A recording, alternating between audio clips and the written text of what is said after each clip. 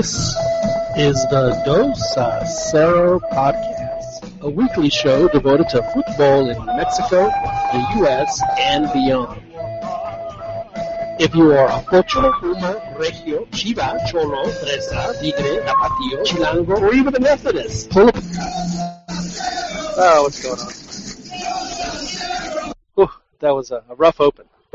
I'm sorry about that. This is what I was trying to do, everybody. My apologies. We're going to...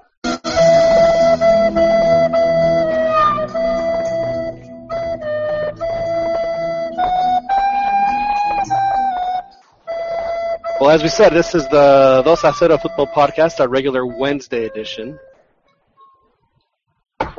Thank you for joining us. My name is John Jagu. Last night we had a preview of the Mexico-Korea game in Brasilia at the Garrincha Stadium, which is actually kind of cool that they have a stadium named after Garrincha, who, for those of you that don't know, was probably kind of a Pele, Maradona, and Messi combined back in the 50s and 60s. Just an absolutely terrific player. If you get a chance to watch his highlights, I highly recommend it, but I do digress. We are going to talk about today what happened between Mexico and Korea.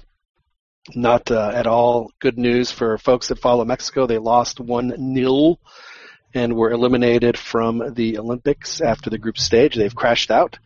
As the coach put it, si lo quieren llamar un fracaso, yo fracasé. He couldn't have said it any better. We will discuss at length with some of our folks. We do have once again a distinguished panel of assets that we have available to us tonight. We have with us in South Central Los Angeles a gentleman who decidedly last night voted with his heart and not his head, said Mexico would win, and I'm sure that in the back of his mind he was saying, it ain't going to happen. And of course we're talking about Joel Aceves. Joel, before you say anything, I feel like I should at least give you a little bit of some, whoa, big failure. Joel, how are you? Pretty good, John, despite the defeat. It was, well, I guess we'll talk about it a little bit later.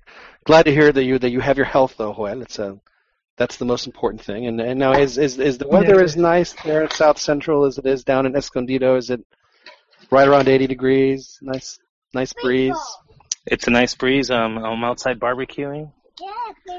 Yum. It's barbecuing. It's great. It's great.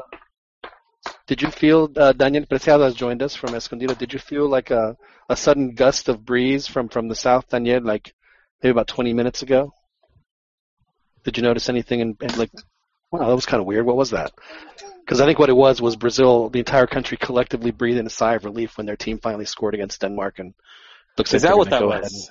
Yeah, it looks like they're going to go ahead and make it through into the knockouts. So I think everybody in Brazil can rest easy. They're up 3-0 on Denmark as we speak. Daniel, you also, I believe, yesterday in our preview show said that you hoped and expected Mexico to prevail.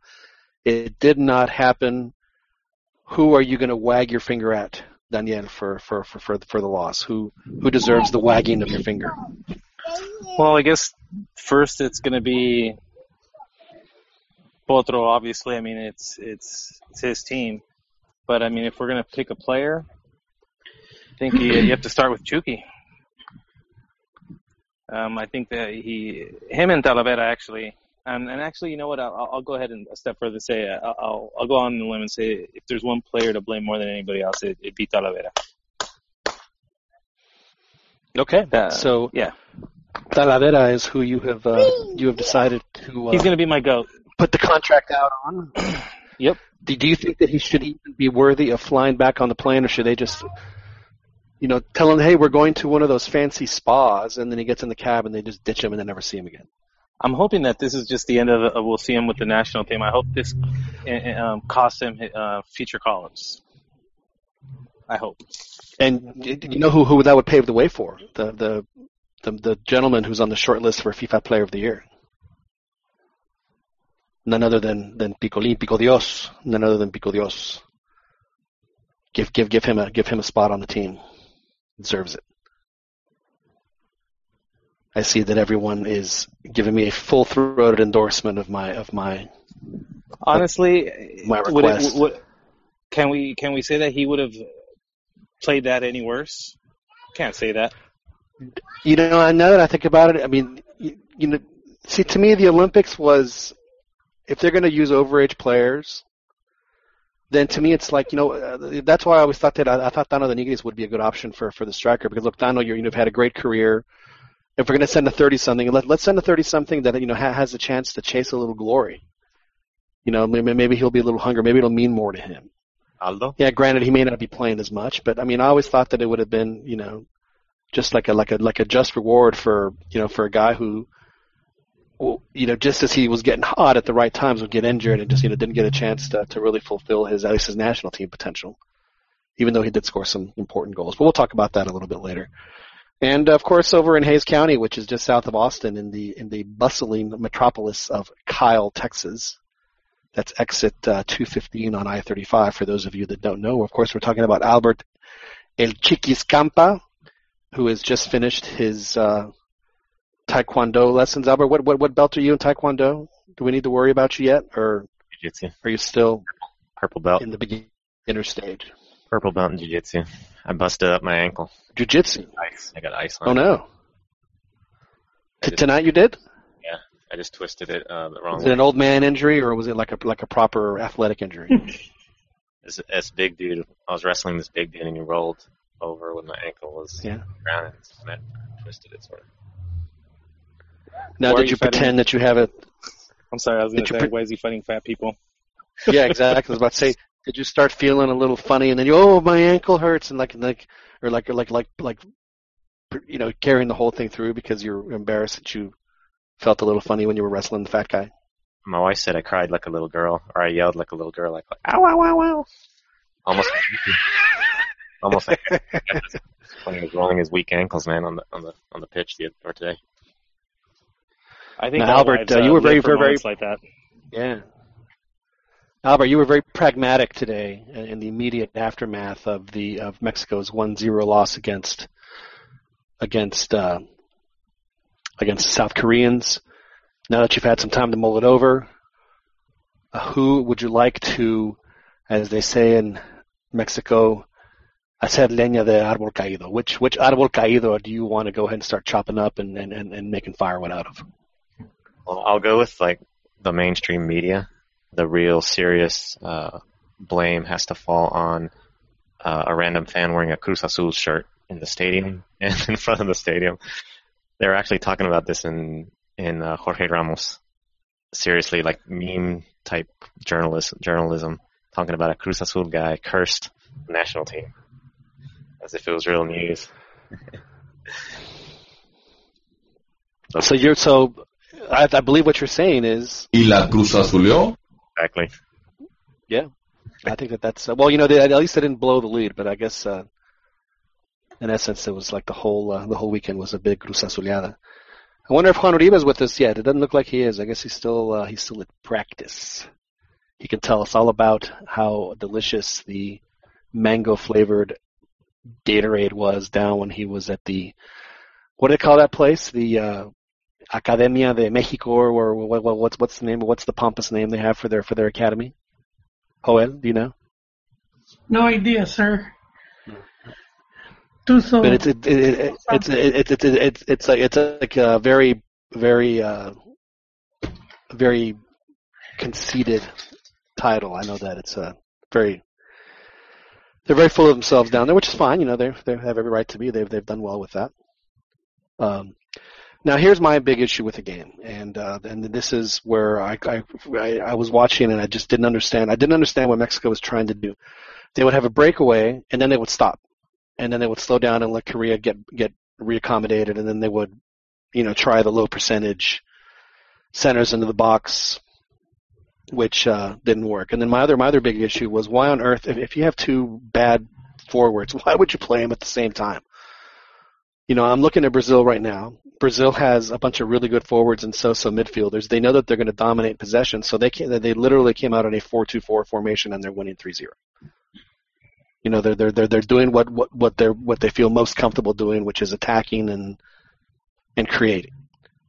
Why doesn't Mexico, and I'm not just saying at Potro, but it seems like it just, there are very few coaches in Mexico that understand that, why not put the players in the position where they're most comfortable, where they can do the most damage? And it seems like they always want to force square pegs into round holes, and it seemed like we saw that with Potro. It seemed like he was a coach that, that might work with 16, 17, 18-year-olds, but when you're dealing with professionals, maybe it's time to mix it up a little bit. I was a little disappointed with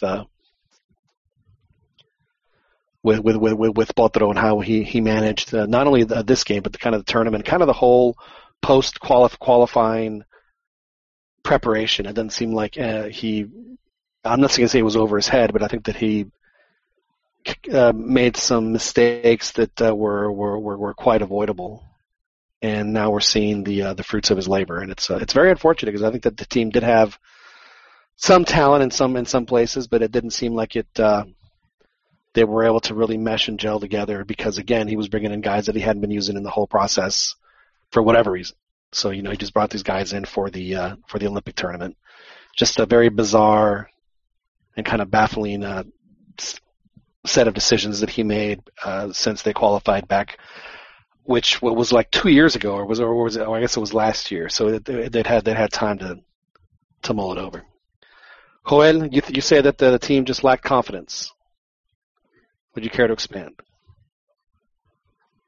Yes, just watching from the first game against Germany, it felt that I think at the youth level, Mexico shouldn't fear anyone. They've already beaten all the top teams. So I do feel perdonaron. They became overly cautious, but I think that for youth level, Mexican teams should be more just overall more confident when in their approach to the other games, and you even saw with Korea, they just pretty much sat back.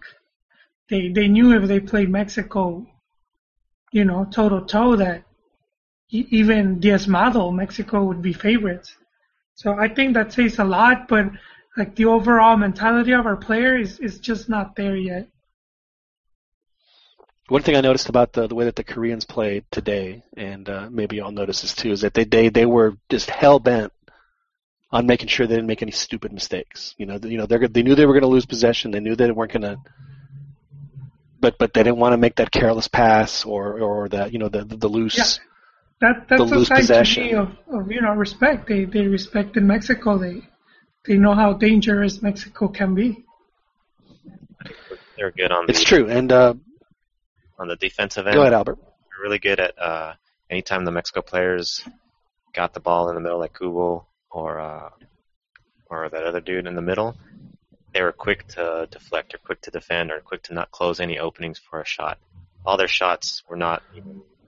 I think one trickled into the goalie, but they were all deflected and not on goal. So they did get on. Right. Mexico only had, I think, 2 shots on goal the entire game. It's hard to win when you only have 2 shots on goal. Of course, Korea only had 1 shot on goal and it went in. So there's that. Now you're right, and the other tactic that I noticed that the Koreans seem to do really well with is that any time that like you guys said, that the two, whether it was Marco Bueno or Kubo, whenever they would have the ball, they would get swarmed, and whenever the wingers had the ball, they get double team or triple team. Now, when I see a double team or a triple team, I get a little excited because I would think that the players would recognize that and put themselves in position where the other team is not. But unfortunately, for some reason, this team was very static. They were expecting, I know that Chucky's going to get a lot of blowback for not living up to the expectation that was set for him. And frankly, the expectation that's set for him is because of the fact that he's played really well, at least at the club level.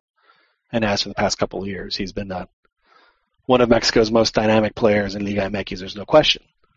But, when a guy like Chucky is triple teamed and his teammates aren't moving for him, there's not much that he can do. I mean, he was sitting there, I don't know how many times where he's either trying to find a shot or trying to find a pass, and his entire team is watching him do it.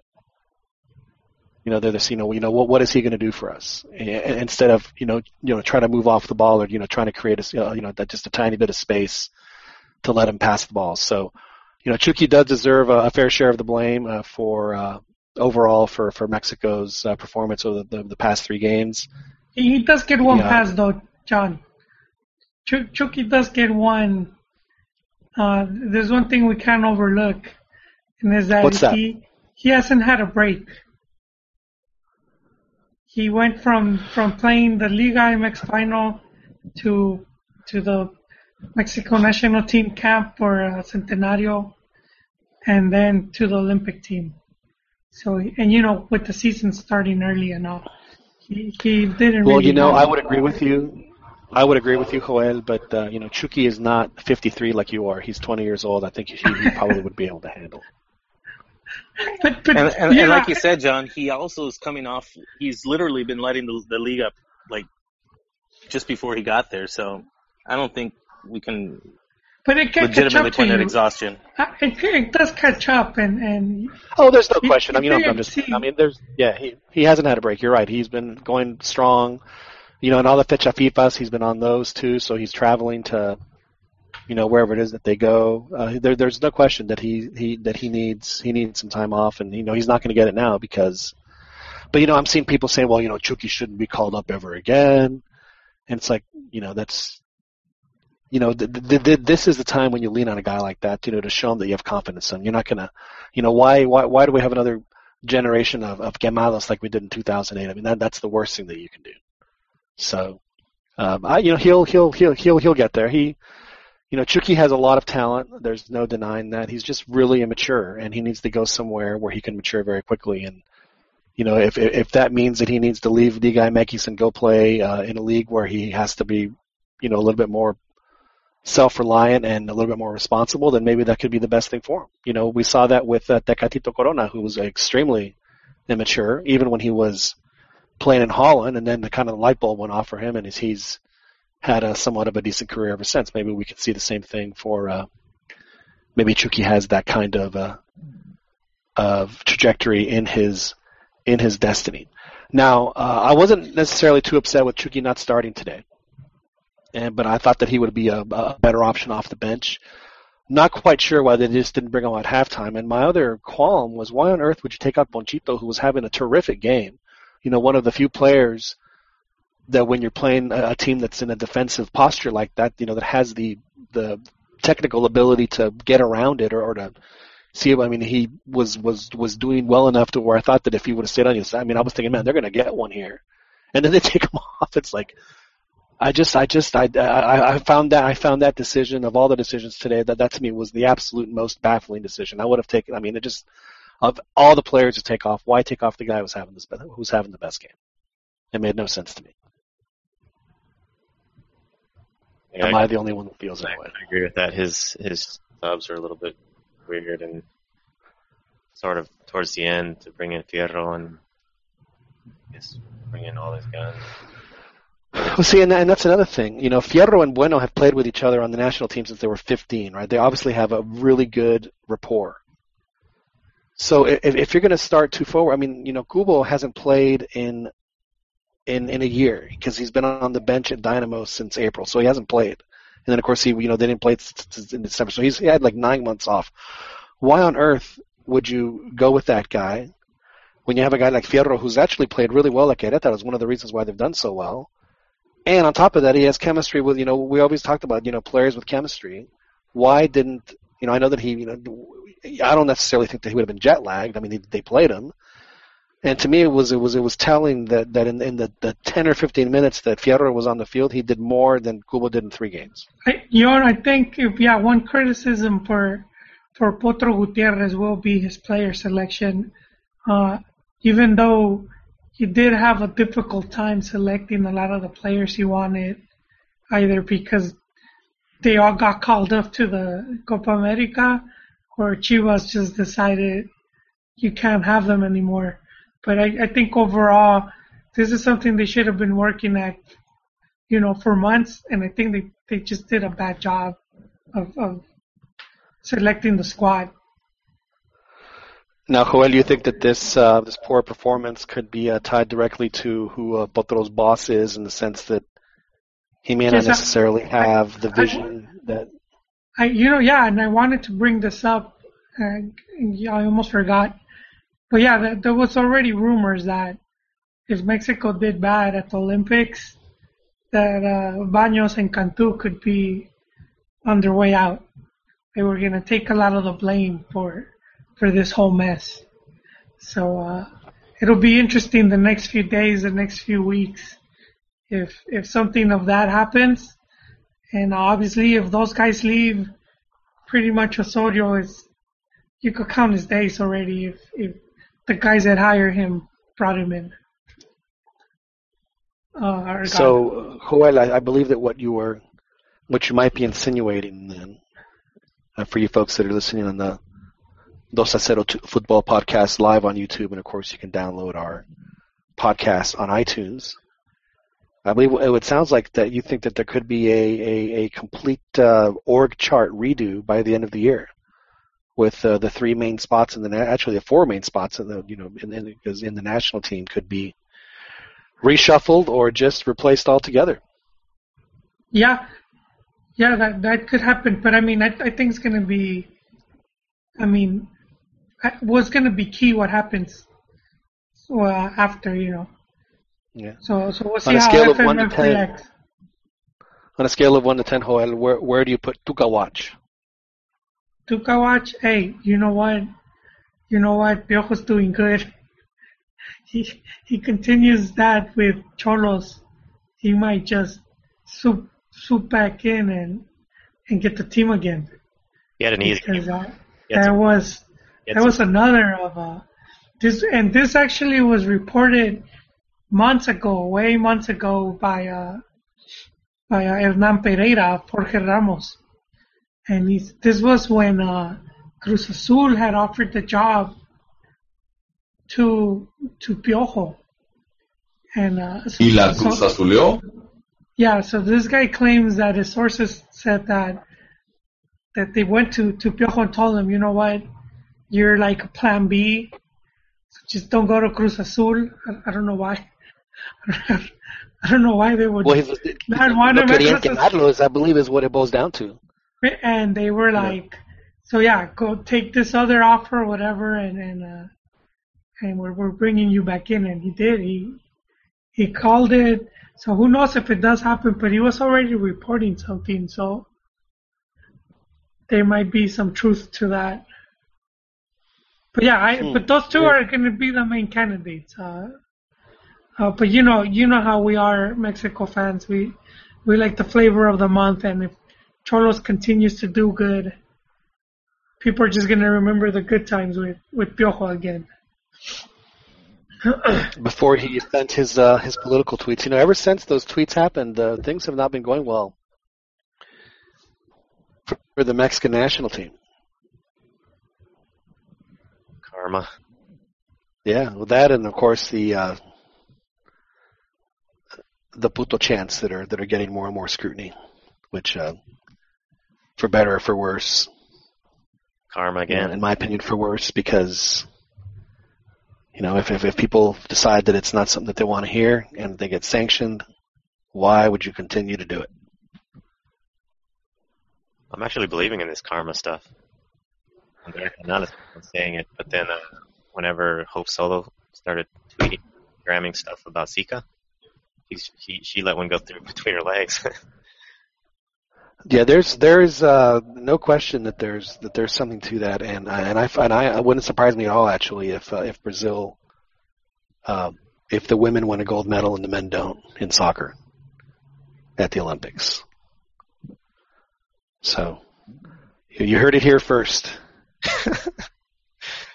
You heard it here first. Oh, men don't. Dempsey will be upset.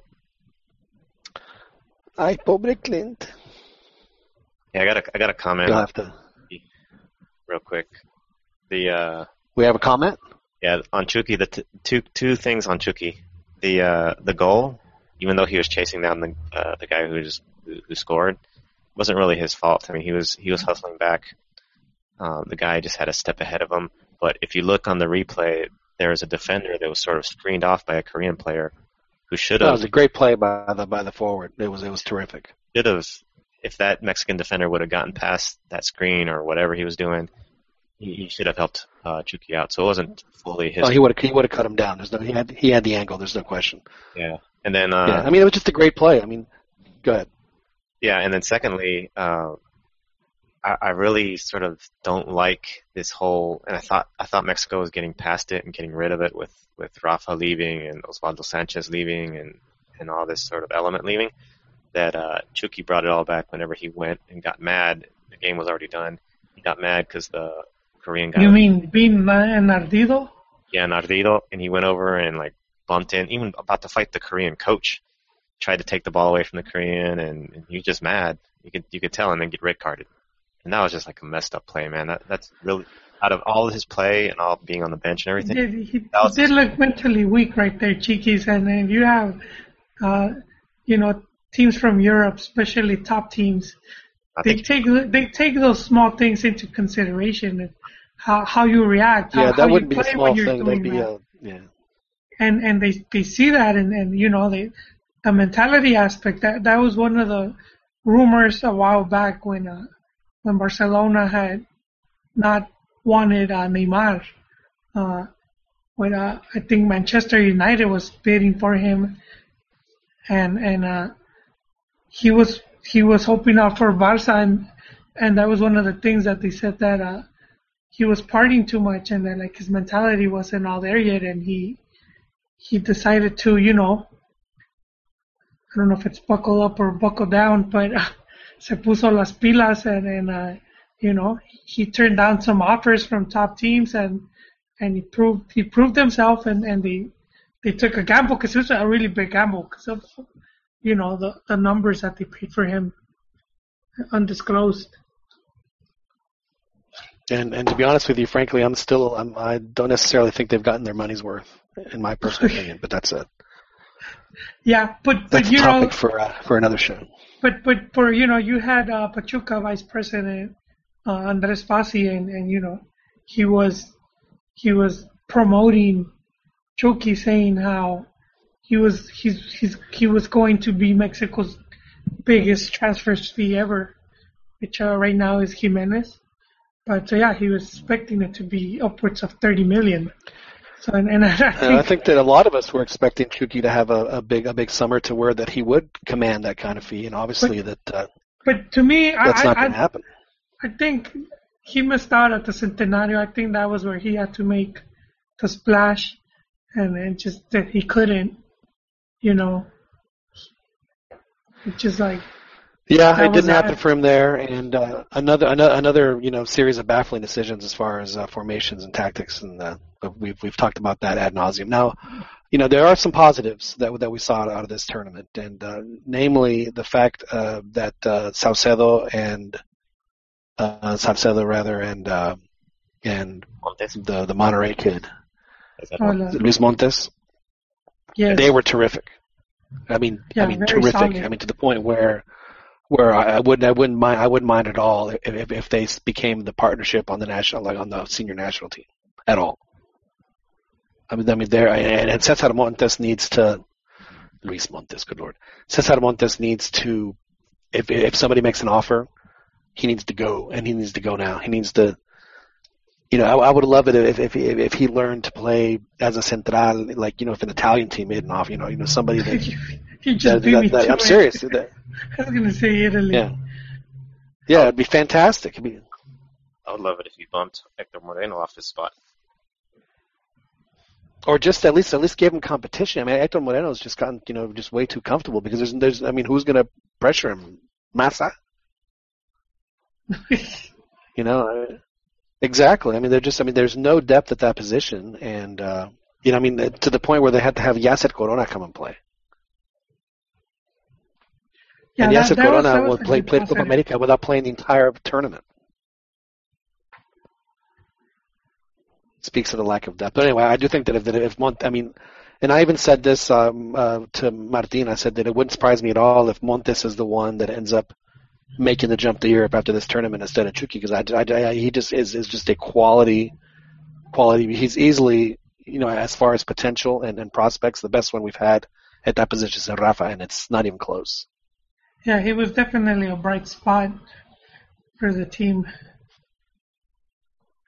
And the Chiva guy, Salcedo, I thought played really well too. I thought they both played. The goals weren't necessarily their fault, so they Cisneros hopefully that's.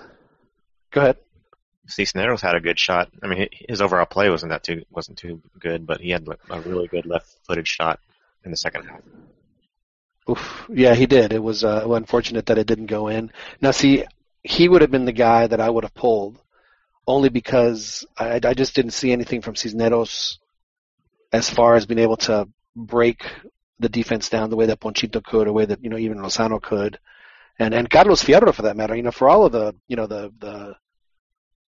BS that Carlos Fierro takes for whatever reason, I guess because he's a pretty boy, he's actually developed into a very serviceable player, and he's the kind of kid that has. Well, you know what happened, John? Like in under 17, he was one of the more highly regarded, and they messed up at Chivas Vergara because they were, just overhyping him, and he was part of a crop of players that they threw in. He wasn't getting any transfers, and he threw in a bunch of young players that weren't ready, and they ended up looking bad. Not only did he just throw him in there, he did all these changes with coaches, so some of these players went through like 4 or 5 different coaches, having to play, slightly different all the time. That's how the other guy is forget his name. Chaton Enriquez was part of that group. Poor Chaton. And Cristian Alvarez too. Those 3 guys, honestly, I thought were going to be stalled. Just Chaton specifically, I thought he was going to be the next Gerardo, like the next 10-year guy on the national team. I didn't see how anybody could display so many, and all that, but to be the captain of the national, just a solid player. Yeah. And the injuries, just you just couldn't shake them. And lack of consistency. I always like bringing up the Massa story, just because I think it pinpoints how even though a lot of Mexico fans consider him a tronco, and his career is really good. If you look at his career, what he's achieved, what he's managed to do, it's really good. And even in the past World Cup, his passing ratio was amongst the top of the players in the games he played. So at his best he was a good player, but this is a player that when he started, they didn't want him in the first team. They kept sending him back to the reserves. And when Hans came in, he's like, "You're gonna be." He just made him the starter from day one, and he ended up.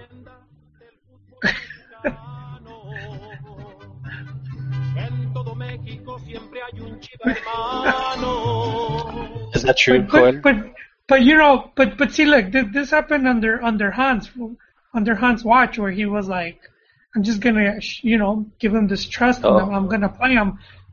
Had Massa been around, a different generation, he would have come up through recently. I don't think he would have achieved half of what he did. He would have been at Coras or somewhere. Right. Or Merida. No, Massa certainly had, I think it was maybe because of his look or whatever it was, but people always just seem to have a problem with him. But, he was a guy that went to Europe, did well, went to play 2 teams in Europe, came back to play for people weren't too happy about.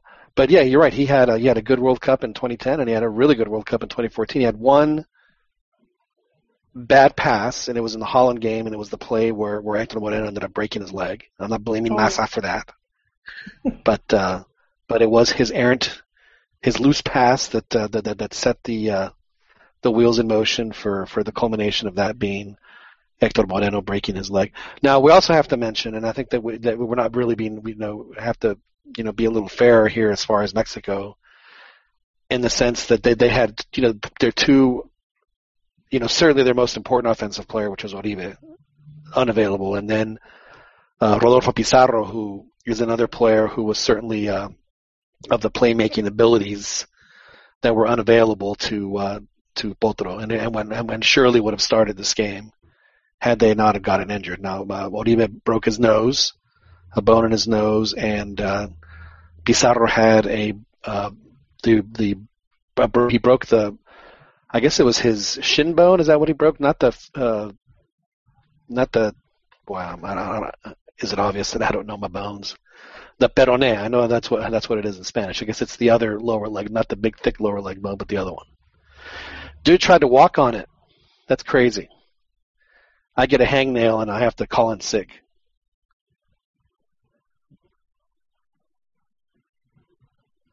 Different definitions of man, of course.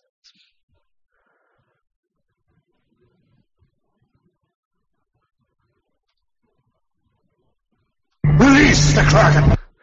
Fernando, are you okay?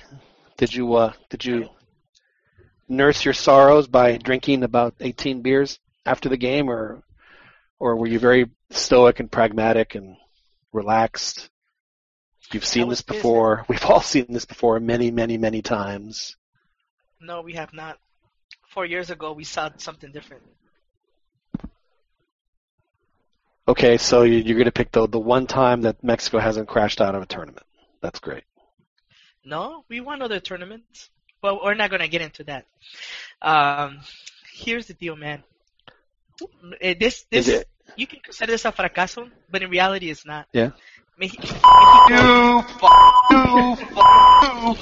You're cool.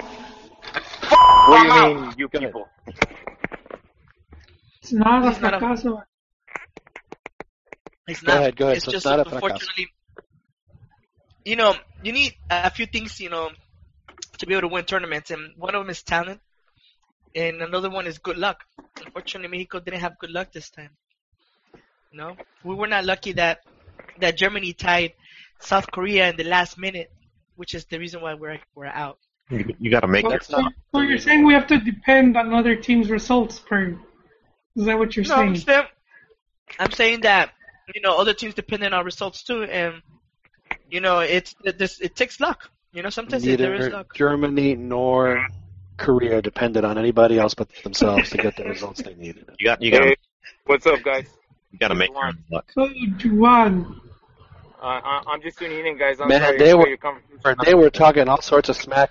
Joel was bringing up Bueno. He said that Hans Westerhoff. What was the word you said? You said degenerate, Joel? Oh, snap. No. Hey, check this out. Joelie's been bragging about all the Chivas Canteranos on the Olímpico. But now that they failed to make the knockout stages, he hasn't said squat about all the Chivas Canteranos on there. We're getting there, Juan. Before he was. Hey, let me just say real quick. I agree with Bert. Maybe if La Volpe is in charge, maybe Chivas. Maybe Mexico would have been able to make their own luck, like he says. They make their own luck. They would have had better luck with La Volpe. With La Volpe.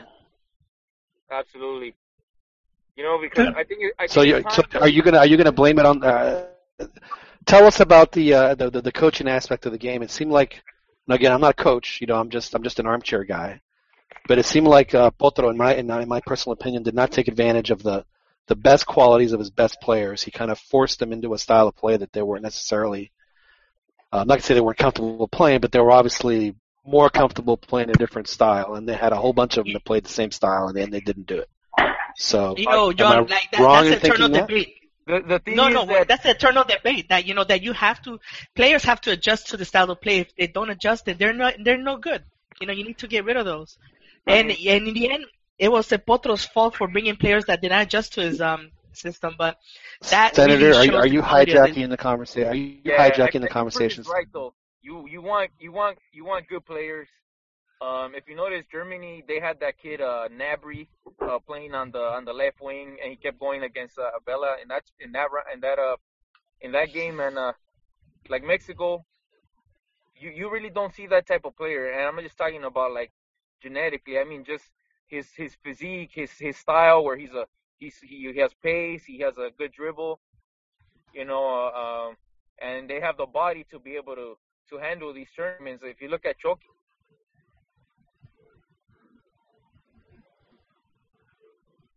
Se cortó. Okay, I got a caller, you guys. Yeah. Bring him in. We have a caller. Caller, identify yourself, please. Yes. I met him at Hi, Go ahead. Hello. Go ahead, caller. Yeah, my name is Brian Pasquale, and I met Albert. I forget your name. I'm sorry. Albert, yeah, Alberto Campo. We actually met in Miami during the Mexico game versus Senegal. It was quite an experience that day. Oh, we got a caller? Was that your first Molero? Was it my first one? I'm sorry? Was it your first Molero? Oh, no, definitely not. No, okay. All right. So, Albert, you have a question or comment? Or both? It's Brian. Brian, I'm sorry. Brian, you have a question or comment? Albert at the game. Do you have a question or comment, Brian? Just a comment. I feel this point about Mexico, during the Olympics, during Copa America, also failures. So, I'm just seeing what type of direction is Mexico going to? Well, with the certain personnel decisions that they've made on the league level, and the fact that they're an importers league, the fact that this is a U23 team that was made up of 80% from two teams, things are, unless if they develop just guys that are just unbelievably talented, or the ones that are unbelievably talented end up going elsewhere. I think things are going to get rough for the next couple of years. Yes, John, sir. you don't think we're being a little knee-jerky in our reaction? Yeah, I mean, of course we are. Of course we are. When we look at each game, there was opportunity there, like that. We're just kind of like how Pern says, with a little bit of luck, could have made the difference. Now, obviously, when you leave it to luck, then this kind of thing tends to happen. But I think it's a little bit overly harsh because they played a pretty decent game against Germany. There was chances that weren't taken that ended up costing us. They weren't able to hold on to the lead, which is huge. I'll also say that Potro, I think, failed in the sense that he did a poor job in instilling in the players the need to be serious going into the Fiji game. For them to just allow, that's another missed opportunity. That whole first half was just wasted. They're having to recover from the panic mode, having to come back from the lead, and it was going to be asking a lot to overcome the difference that South Korea did. And it just seemed like even toward the end of the game, the players didn't seem all that aware of the urgency. They had the game locked in as far as the results go, but the goal differential was still. I'm surprised that it wasn't at least mentioned at some points. Like, hey guys, we need to keep at it. Well, I'm sure they did. I mean, they had some opportunities there at the end of the Fiji game. But you're right, though. To me, that is actually the biggest key of this whole turn is the fact that they wasted 45 minutes against Fiji. I mean, how long did it take Germany to put three goals up against them? I mean, they took them 15 minutes, and they weren't even trying. I mean, they were just methodically going about their business. Every time Mexico would have the ball in the first half of the Fiji game, they would dispossess Fiji, and then instead of just building possession, they would just fire the ball. They would just give it right back to them by sending a 50-50 ball 40 yards away. And why on earth would you give Fiji that kind of respect? If we look at that second half, I mean, they put up 5 goals. I mean, that's.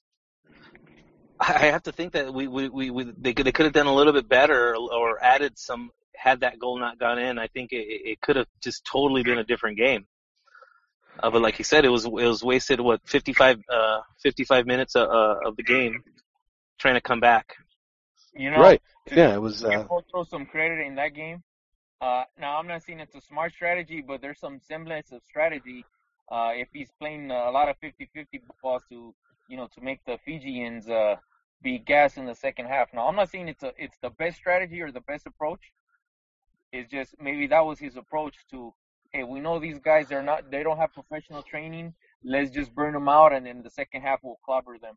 Now, maybe that strategy came back to bite them in the ass, because they could have clobbered them and still, clobbered them some more in the second half if they would have maybe been more methodical in their approach, or not methodical because they had a method, but a method where they kept possession and they came to the goal with the ball under control. Right? That's what we're trying to say. I would agree. I just think that there was a big amount of panic going on in that first half, where they made Fiji look a whole lot better and efficient than they should have looked. Well, there's that saying goes, everybody has a plan until they get punched in the face. Yeah. Beto Campa's a motto. No, there was. In the face? Or until he rolls his ankle. This Mexico team, they did lack of urgency. You never felt like they were, especially at the end of the game. I remember specifically seeing players smiling and laughing, or just taking stupid shots toward the end of when there was about 10 or 15 minutes left of that game. It was already the 5-1, and you see the chances that some of the players were taking were just dumb, low percentage shots that had little to no chance of ever making it. And it's like, why are you trying to be cute with the ball now, or trying to be a hero? Stick to the plan. Like you guys are bringing in goals already. Just keep at it. And I'm add to that, the mentality, the mental aspect of it, to try to take advantage of certain situations. So Fiji was a good situation to rack up a couple of goals. I think one of the German dudes he scored 5 goals, I think. The German game to me is more crucial because weren't they up 3-1 at one point? No, they were only up 2-1. They could have been up 3-1, but Chucky fluffed it, right? With his Pachuca training, decided that he needed to settle the ball before he shot. No, you know what's going on? And he let the goalie get position on him. Hey, I wouldn't blame the Pachuca training so much as there's a negotiation going on. Well, he wouldn't have learned that at Pumas, I can tell you that. What did Lalo Herrera do? He was practically invisible. Lalo Herrera, where was he? Lalo Herrera scored a goal this past weekend. I don't know what you're talking about. I'm talking about he scored a crucial goal. But look, John. What I was gonna say is that to me the Germany game is a crucial point that they choked, because how many times let's say they'd never scouted Germany, but as soon as you saw the game, you saw that they were going to Nabry the whole freaking time. How could you not shut that down? What kind of lack of tactics does a coach have where he cannot read that situation? Like, all right, I'm gonna adjust my tactics. Why aren't they gonna double team him? Huh? Yeah. Why aren't they gonna double team him? They don't need to, dude. You just mark him, man mark him, dude. What's wrong with the coaches? Dude, they were man marking him. The dude was running right by him. Well, you know what? You take a hacha to his leg, like Jolie said. Hey, ese güey lo que ocupa es un hachazo. He said it in the I don't know if it was in the Chivas chat or. I did. I used the P word though. Oh well. Wait, which P word? Which P word? Putazo. There you go. I can see Juan's Hey, this is a family show, gentlemen. Can't say putazos, chingazos, madrazos. He did need it though. He did need one, because he had gotten overconfident every time he would get the ball, and then. You look at how Mexico defends like a Neymar or a Messi. That's how they need to adjust to. This dude. And I'm gonna stick to my guns in this whole mentality aspect thing.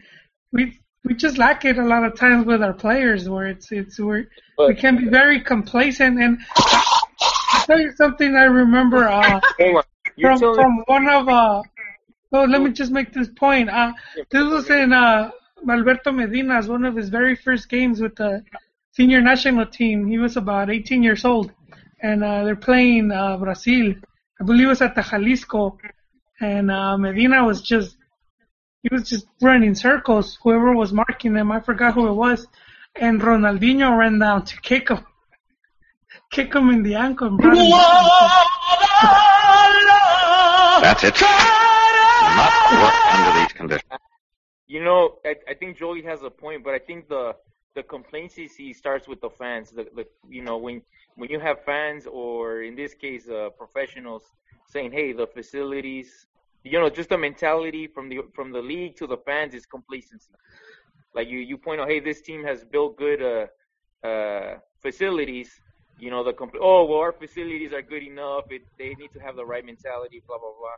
You know, I think we're actually not good enough because obviously they lost. And well, I think that goes to John's point about only 2 teams producing 80% of the players. You know, that's just complacency. Why aren't the others? There's that 80-20 rule. No, I've been reading that book, Das Reboot. I don't know if you guys read it, but you know, it was recommended to me by El Chol, which is Jolie's. I think it's his great uncle that watched El Campeonísimo when he was a teenager. But in that book, they mentioned, you know, in the late 90s, Germany saw that their teams weren't growing. They were getting stuck in old tactics. You know, the players they were producing, they were stale. So they went and they built a bunch of facilities all across the country, and then they required the clubs to build facilities and staff these facilities. And Jolie has mentioned before how they have a company rating these facilities and and the club in order to keep their to stay in first division, they had to meet some of those requirements, which was like for community, they had to you know, give back to the community and put like schools. So you could go to the local school to get like coaching licenses. Yeah, and I think it's the country per capita that has the most licensed coaches. Like I think UEFA Pro or is it the UEFA Pro license, which means you're a professional coach. So you know, you look at this country and Germany has won the World Cup. What? How many times? 3, 4? They've won it 4 World Cups? 4 times. 4 times. So I mean, when you look at this country, just to stay at where they're at, I'm not talking about reach the next level. They're already at the top, and they're still looking at what they're doing, and they continually evaluate it. And you know, but I guess that's the German mentality, right? So the Mexican mentality, hey, you know, I know what I'm doing. What I have is good enough. Let's do it. Oh my goodness, what a bunch of mental. Well, the Mexican mentality is, what do you mean I have a bad place? I don't have a bad place. You have a bad place. Don't tell me I have a bad place. My place is much better than yours. I have a great place. I don't know what you're talking about. That's the Mexican mentality. Don't tell me I have a bad place. Just concerned. Safe word. That's the Mexican mentality. Why not? Well, you know what? We can easily blame this Calabro on Chivas and Pachuca, especially Pachuca, man. Irving Lozano totally tanked that game. He was responsible for the 7-0. Yeah, I don't think he was responsible, but continue. Please continue. You're right about the players' mentality because, you know, Irving Lozano has proven time and time again. He played 40 minutes in the game. How is it his fault? Well, first of all, he wasn't good enough to be able to start, and he wasn't putting the effort in training in order to be able to start. Second, you know, it's like, looking at that red card that he got at the end, it's just ridiculous. That's just him giving up when it was 1-0. So, my God. I gotta say, he wasn't giving up. It sounds a little bit, John, like you're apologizing for him. I gotta say. You know what? Maybe he's ready for. No, I'm just playing devil's advocate. I'm trying to get the real reason why Fernando's because that seriously though, that move at the end too, like that was just kind of like going. I think if anything, it absolutely confirms that whole mentality thing that we were talking about. I mean, you're talking about. Did he try to rugby tackle the coach? No. My whole thing is about his little shenanigans. Is that yes. He's choking in key plays or making the poor decision in a key moment. Outside of that, you know, okay, you're playing a crappy game, but then you're going to go ahead and screw the team up even worse by getting yourself sent off. I mean, it's like the I don't know. Like, it was just the most frustrating thing. It's like, man, you're already screwing up, dude. Like, how are you gonna make it worse? And he's got that dumb look on his face, like a little petulant child. I found it very annoying, and it to me at least at minimum showed extreme immaturity. At worst, a mental incapacity to make the right decision. You know, I don't know. Now, Dan, honestly, would a Santos player have acted like that? That's that Rafa Marquez. Absolutely never, dude. On the national team. You know, that's his approach. You know. The Rafa Marquez? Oh, actually, it's Americanista approach right there, actually. Well, no, Rafa Marquez. One of the things that I wanted to say, though, is that it seems to be like this is like we see Mexico seems to be really poor at playing that tough guy type of game, where when it gets sloppy, it seems like they're not able to find the right comfortable spot where you could get away with some hard tackles. It seems to always just take it too far and make a dumb boneheaded mistake or get punked and get just beaten down. It seems like they're never able to match that type of mentality in the right kind of way where their brains don't just go straight into to the toilet. If that made any sense. Well, you got the toilet in Pachuca part, right? No, actually, Chivas is the one that has the toilet seat stadium. The stadium? No. We do, man. And I also think it's kind of harsh to blame Chivas and Pachuca. I mean, if they're the only ones that are producing anything enough to field a team, well, maybe blame the other teams that aren't putting out players actually to choose from. Obviously, they're not producing, if you think about it. They're not producing the talent that we need to succeed. But imagine. Look at Chucky Lozano, man. He's being hyped. Hey, I'm with you, Fernando, that Chivas and Pachuca, they're not producing the results. You could look at them today. But then if they're not producing and that is the best we got, then what the hell does every other team have? You know, what the hell are they not producing? Also? They have foreign players. That's what they have. They have an unlimited amount of foreign players. So they're not producing. Pern is flip-flopping because first he said it was not a fracaso. And, it wasn't. And you know why? It was not a fracaso. Yeah, but then you can't criticize. These players weren't never really outplayed. If you look at the team didn't really look bad. Exactly, you're making my point. Like when Chivas played and not loses, they needed luck. They needed luck, but you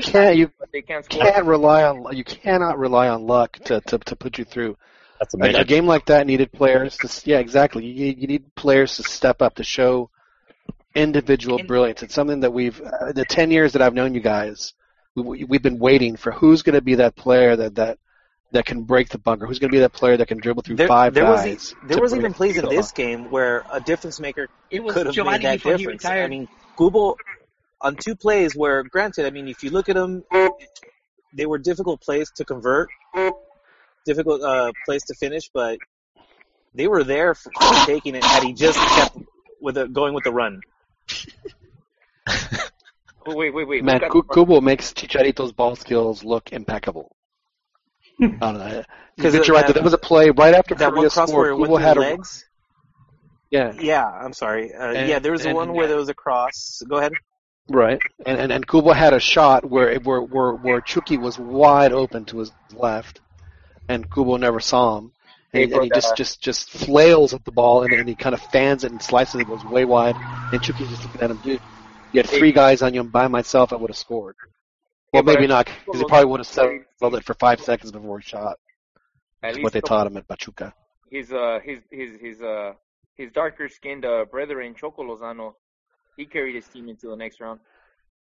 You know, I watched that game today. It was on while I was in the office. And how many penalties did they miss? It was incredible.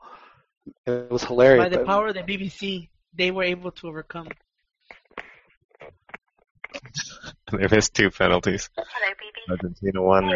Honduras won, I think, right? Anyway. Yeah, so the semifinals are set. It's going to be Brazil is going to go up against Colombia, and Honduras will play South Korea. Portugal is going to play Germany, and Nigeria is playing either South Africa or Iraq. I'm not sure. Chivas. Is it going to happen for Chivas? No. Oof.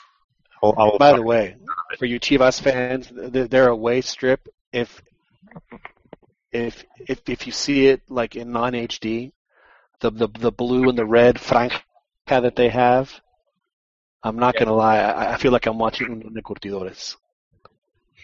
Oh, I thought you were gonna say River Plate. No, it looks like Unión de Curtidores. There's no question. Oh, do we have another caller? Caller. That wasn't. Wait, hold on. No, that wasn't a caller. That was me. Sorry. Hey, how about we change the sound for when we have a caller? Have it go like, yo, yo, yo, you're on the mic. Or something like that. Something crazy like that. I'll see what I can find. Or, like say, chickadee check yourself, Oh. Yeah, I can't modify that. You don't want it to. Or how about like? You really jarred something loose, Tiger. It looks like Pern is joining the Ronaldo camp and hating on Pachuca. Who? Ronaldo? Pern is joining Ronnie camp and hating on Pachuca. Well, of course, dude. Ronnie just does it to mess with Juan. And to glory. So Juan, you never told us what flavor the flavor the refreshments were in Pachuca. Juan is a Pachuca lover? I thought he was a Rebaño Sagrado. Juan has taken some of his kids. They're in the academy, man. So you betrayed your team because of that? Oh my God, Juan! You missed unbelievable. You missed episode this week. I think that we had this conversation, Fernando, when you were watching your boyfriend Barry give a speech, so you missed out. I don't know what you're talking about, but holy cow, Juan, I don't believe it. No. Here's the thing. Well, we were talking about facilities, and obviously the Chiva and the Americanistas, they couldn't handle that their facilities were inferior and their lack of investment in youth, and and I was pointing out how that's why the first thing I mentioned right now was about the German league, how all those world class clubs, including Bayern Munich. And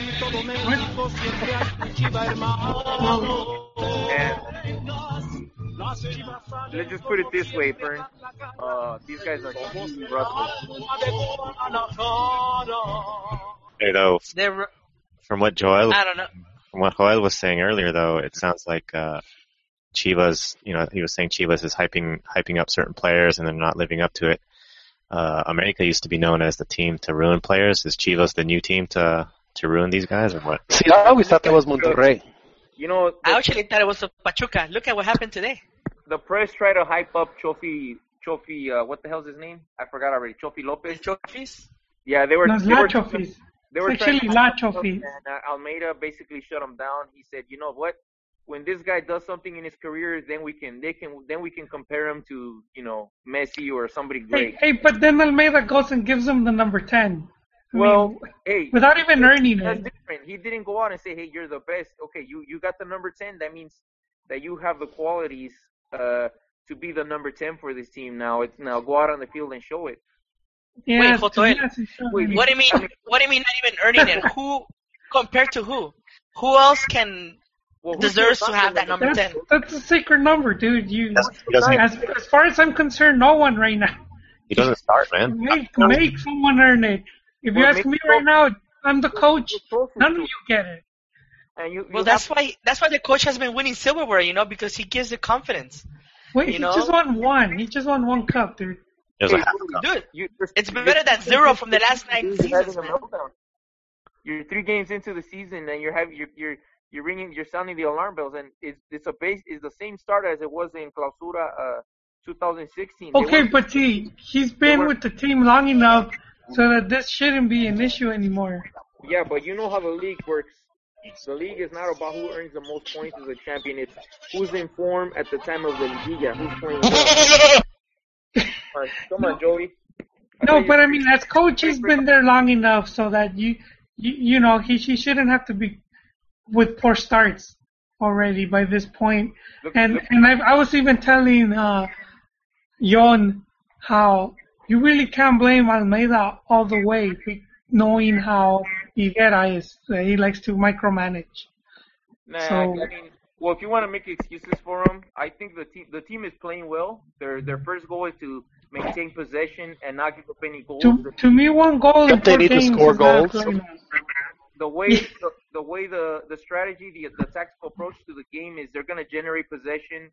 They want to maintain possession, and that's generate goal chances. And so far, they've been generating them. They just haven't been finishing them. The whole possession is that the Sampaoli bar school of thought. So I mean. You have Conejito. I mean, it's not. That's every team in Mexico. They all generate possession, but they can't score. I mean, it's like that's like the classic case. That was the Olympic team too. Any goals either. I mean, do you remember when Chicharito scored against France? When he scored, like it was like he put the moves on Lloris, and he scored. Remember what? Did you also ever see was it Pedro Bermudez's? He's like he was so desperate for Mexico to score. He was saying, "Don't miss, don't miss, don't miss." Because that's all Mexico ever does is they generate a bunch of chances and they don't score. And we saw it again today. And we saw it against Germany. And we saw it against Fiji. And we saw it against, you just go down the list. And we're seeing Chivas do it. No, that's what, like I said, for the past 10 years, I've been waiting. We've all been waiting for this difference maker, this guy that's gonna, that's gonna step it up. Chivas debuted 3 players, or I think it was 2 this past weekend. One was that kid Sendejas from FC Dallas. He's an interesting player, but he's not. I mean, he didn't look like anything special. Pocho? Yeah, that one. Well, he's not the first one. They had Jesus Padilla. I think Carlos Salcido as well. It's kind of his story is kind of shaky to me. I think Carlos Salcido was might have a U.S. birth certificate as well, but the official record is there isn't. Just my suspicion. But what I'm saying is they're debuting these new players that Almeida's been working with. Now, Joely's going to say, oh, thanks to Base Real. But this kid, the one they debuted this weekend, Edson Torres, to me. Now, I'm not trying to hype him up. I just think he has similar qualities as Eduardo Vargas, the Chilean forward. Who? Okay. The guy that scored a hat-trick on Mexico.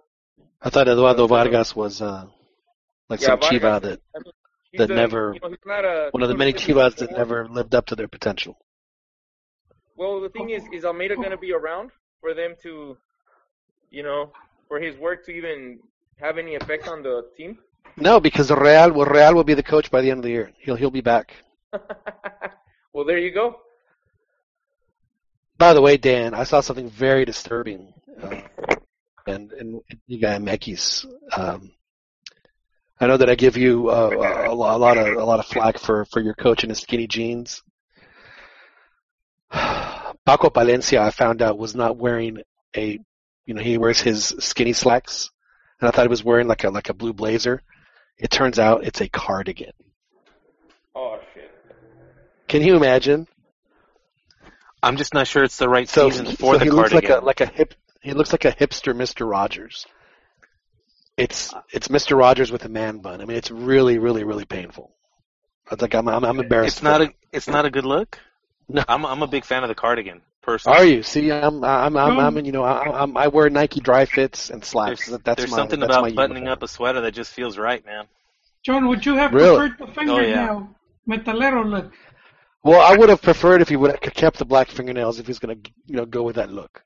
Just the open chest, I mean, it really makes you. It gives you that wide look of the shoulders. It's not. See, I've never really been in the car. Fernando, is it okay to talk car? I know that you said we could. You put the kibosh on talking about beards last week. Can we talk cardigans for a few seconds? Men's fashion for a split second. Are you gonna Go ahead, continue the faggotry.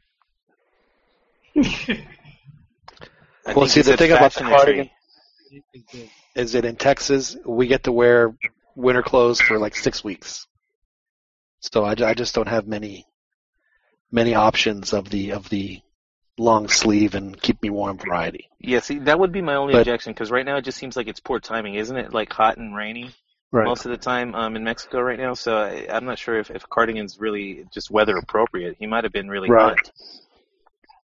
Uncomfortable. Well, whatever. Well, he has his man bun is very tight, And like I said, I mean, I would have been fine with it if he would have like filed his fingernails and had the black fingernails. It would have, it totally would have been down. I know it's silly and somewhat on a serious note.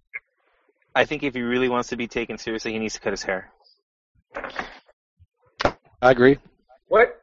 And you have a guy coaching the league in skinny jeans, and you're worried about this guy's long hair? Come on, dude. I'm just saying, man. I'm not saying that it's a good look. I'm not defending my boy at all. I'm just saying that it's not a professional look for no offense, position. But if that's all I'm saying. You guys have a coach that has the '90s mullet, so let's not talk. You know, if we're gonna talk fashion don'ts. Again, that's a bad look too. Good Lord. Look at La melena. It's terrible. But I'm more concerned. And I'm watching about on TV right now. Mexican. I'm more concerned about Paco because I mean he seems to be the only semi-young coach, that's in a high-profile position. I want him to succeed. I really do. Do you think you should go the full natural haircut? Not full on. That's a little too straight edge for him. But he could rock like maybe like the some of the looks that some of the kids are wearing these days, like some of those faux hawks. What if he did like the Dutch boy look, where he like just cuts it like just down like past his ears? You mean where he and still parts in the middle? But think about this, John. If he wasn't concerned, at least on some level, why did he lose the black nail polish? This is true. This is true. And of course, maybe as Puma starts winning more, maybe he'll start losing more and more of his player identity. This is going to be pretty useful for future reference, John. In case you ever want to get rid of Pern, just start discussing fashion. We scared him off. And he left? He practically cursed on his way out, so definitely. He rustled him. That was way too easy. No kidding. I didn't. Well, I think that we cover all angles here at the Dos a Cero Football Podcast, and sometimes what the coach wears is very important. It says a lot about the coach. I mean, look at skinny jeans and Santos. I mean, how many have you guys have seen the the pictures on Twitter where they post these guys wearing like the super tight jeans and they have the big, sausage hanging down to their knees. And we're certainly not the only ones discussing this. They've even pointed out as a source of criticism on Turco, like saying that he may be too concerned with his own looks than to be paying attention to his team. So even those. Well, I mean, I know it's silly. But, that's true because I've seen him on the sideline. Instead of watching the game, he's like holding a mirror up to himself and checking himself out. He does it constantly. It's all his hair. Yeah, all his hair is in the right place. Oh man! What was it? What was the name of the Smurf that used to carry the mirror? Vanity Smurf. Yeah. Vanity Smurf. Maybe that's what we should start calling Mohamed just to piss Pern off. We'll start calling him Vanity Smurf. That's some good stuff, man. I like it. See, I'm watching. I made that right now. He's got the long sleeves rolled all the way up. The typical Latin 3-button unbuttoned shirts, his big cross, and of course the beautiful hair that's hanging over his shoulders. What channel is it, John? It's on Univision Deportes. Oh, I'm sorry, Univision Deportes. I don't want to upset anybody that I say things. Well, you could say Univision Deportes, right? That works. That's right. Might get a spot on the Chile. Oh, see now we have one of our loyal listeners, David Loredo, says, "No manches, no long hair. How old are you guys? It's 2016. Well, I am in my 40s. I think I'm the only one that's in my 40s. I think Albert, you and I are in our 5th decade, correct? 42. Yeah. See, Albert. The reason I say that, Albert, is because I've seen you personally. And you don't have as many gray hairs as I do, which is surprising because you have 3 girls. I'm sure I thought you'd have a lot more gray hair. Yeah, I got a lot. 3 girls. They're little. That's why. My canas outweigh. Once they start driving, that's where the real stress comes in. I got 2 driving, man. Oh shit, dude! Man, you know what? I would not want to be in your shoes. I'm sorry to hear that. No, Beto's not worried because he raised them right. Yeah. Oh snap! No, man. Smack down on these kids, but yeah, it's hard. That's right. Yeah. So yes, we will make fun of well, not make fun of it, but I think you're right, Dan. I think that for Paco Palencia to be taken especially if he starts winning and has a good streak going at Pumas. If he can, then yeah, I think that if he wants to, I'm not saying that Pumas isn't a bad place to coach, but if he wants to aspire to something more, let's say if he wants to coach abroad, or if he wants to. Yes. You said that really hurt, that really cut deep. I don't think there's anything wrong with raising your kids on McDonald's and Taco Bell. Man, there's a WikiLeaks sighting. I just saw Wiki. He plays for the Tapachula. Yeah, Tapachula. Hey, speaking of this Tapachula, I think they went, everyone's attacking Guadalajara on social media with this Somos Más, whatever. They went and photoshopped a bunch of goats with... You guys see that? Just making fun of the Chivas players. Everyone's just getting on the bandwagon. I can't believe Tapachula is making fun on social media about the Chivas. They put, speaking of Chivas and with a 3 instead of an and Chivas TV. Didn't they change broadcast? I heard they gave the game for free for the Querétaro game. They were having so many problems with it that they had to give it they had to give it up for free. Well, but that's the thing. If they know they're not, it's going to be low demand. So what happened was that for the Monterrey game there was a lot of complaints, and they did not really. I'm going to guess probably because there were more Regios that bought the game than Chivas fans, right? So, yeah. But going by what Vergara said, he said 70% of the people had a good signal. So he basically admitted 30% had bad signal. So, we're guessing those people are the ones that went to a Consumer Report. Even though there's rumors that it's Well, keep in mind though, Televisa pulling the strings, huh? Not all those complaints though, I'm sure are valid. I think I'm still going to go back that if they have a poor signal, doesn't matter what Chivas TV is set up as, their experience is going to suck. It's going to be choppy. I agree with you, but I also feel at this point, the people that are ordering it are people that already have a good signal. The majority, I'll say the vast majority, they're most likely to already have Netflix or something of that style. I would call them smarter consumers. Yeah, but they went public that they changed the service they were using. They were using a Dutch service, and they fired those Dutch guys, and they're gonna use somebody else now. Well, yeah, that was part when I forget what it's called in Spanish. It's called like Profo or something like that. Profeco? Yeah, there you go. They said they were investigating them, and they were gonna fine Chivas, and so that's they had to overhaul the system and. Jolie, but aren't these good things though? The fact that they actually address them regardless what it took. They're addressing some of these issues. Like you said, the Querétaro had low interest. Yeah, no. What they gave it for free. I think that's smart. I think it's actually smart. No, but see, they should have done that before this. From the very beginning. Agreed. That's but why they got involved, I'll give them. Because they were like, you know what, your signal didn't work, tough shit, and that was just bad. They should have been like, okay, how can we make it better, or I'm just trying to put the positive spin on something that's maybe not going as smoothly as they would have hoped. But on some level, at least they're trying on some level to correct some of these mistakes or some of the shortcomings with how they set it up initially. At least they're adjusting. Well, we're going to see when caller. It's a high demand. So there's going to be a high demand, be it Tigres, America, Atlas, and then we're going to see how it plays out. We got a caller. Joel, you have to. I came very close to going bad cop on you, but we do have a caller. Caller, please identify yourself. Hey guys, do you mind if I just listen and breathe? That's fine. Hey, I had a question for you guys. I actually meant to call in about an hour earlier, but I was a little bit tied up. I have a question regarding the effect of the global market on soccer players. We saw Argentina kind of fizzle out. We saw Brazil fizzle out, and today we saw Mexico fizzle out.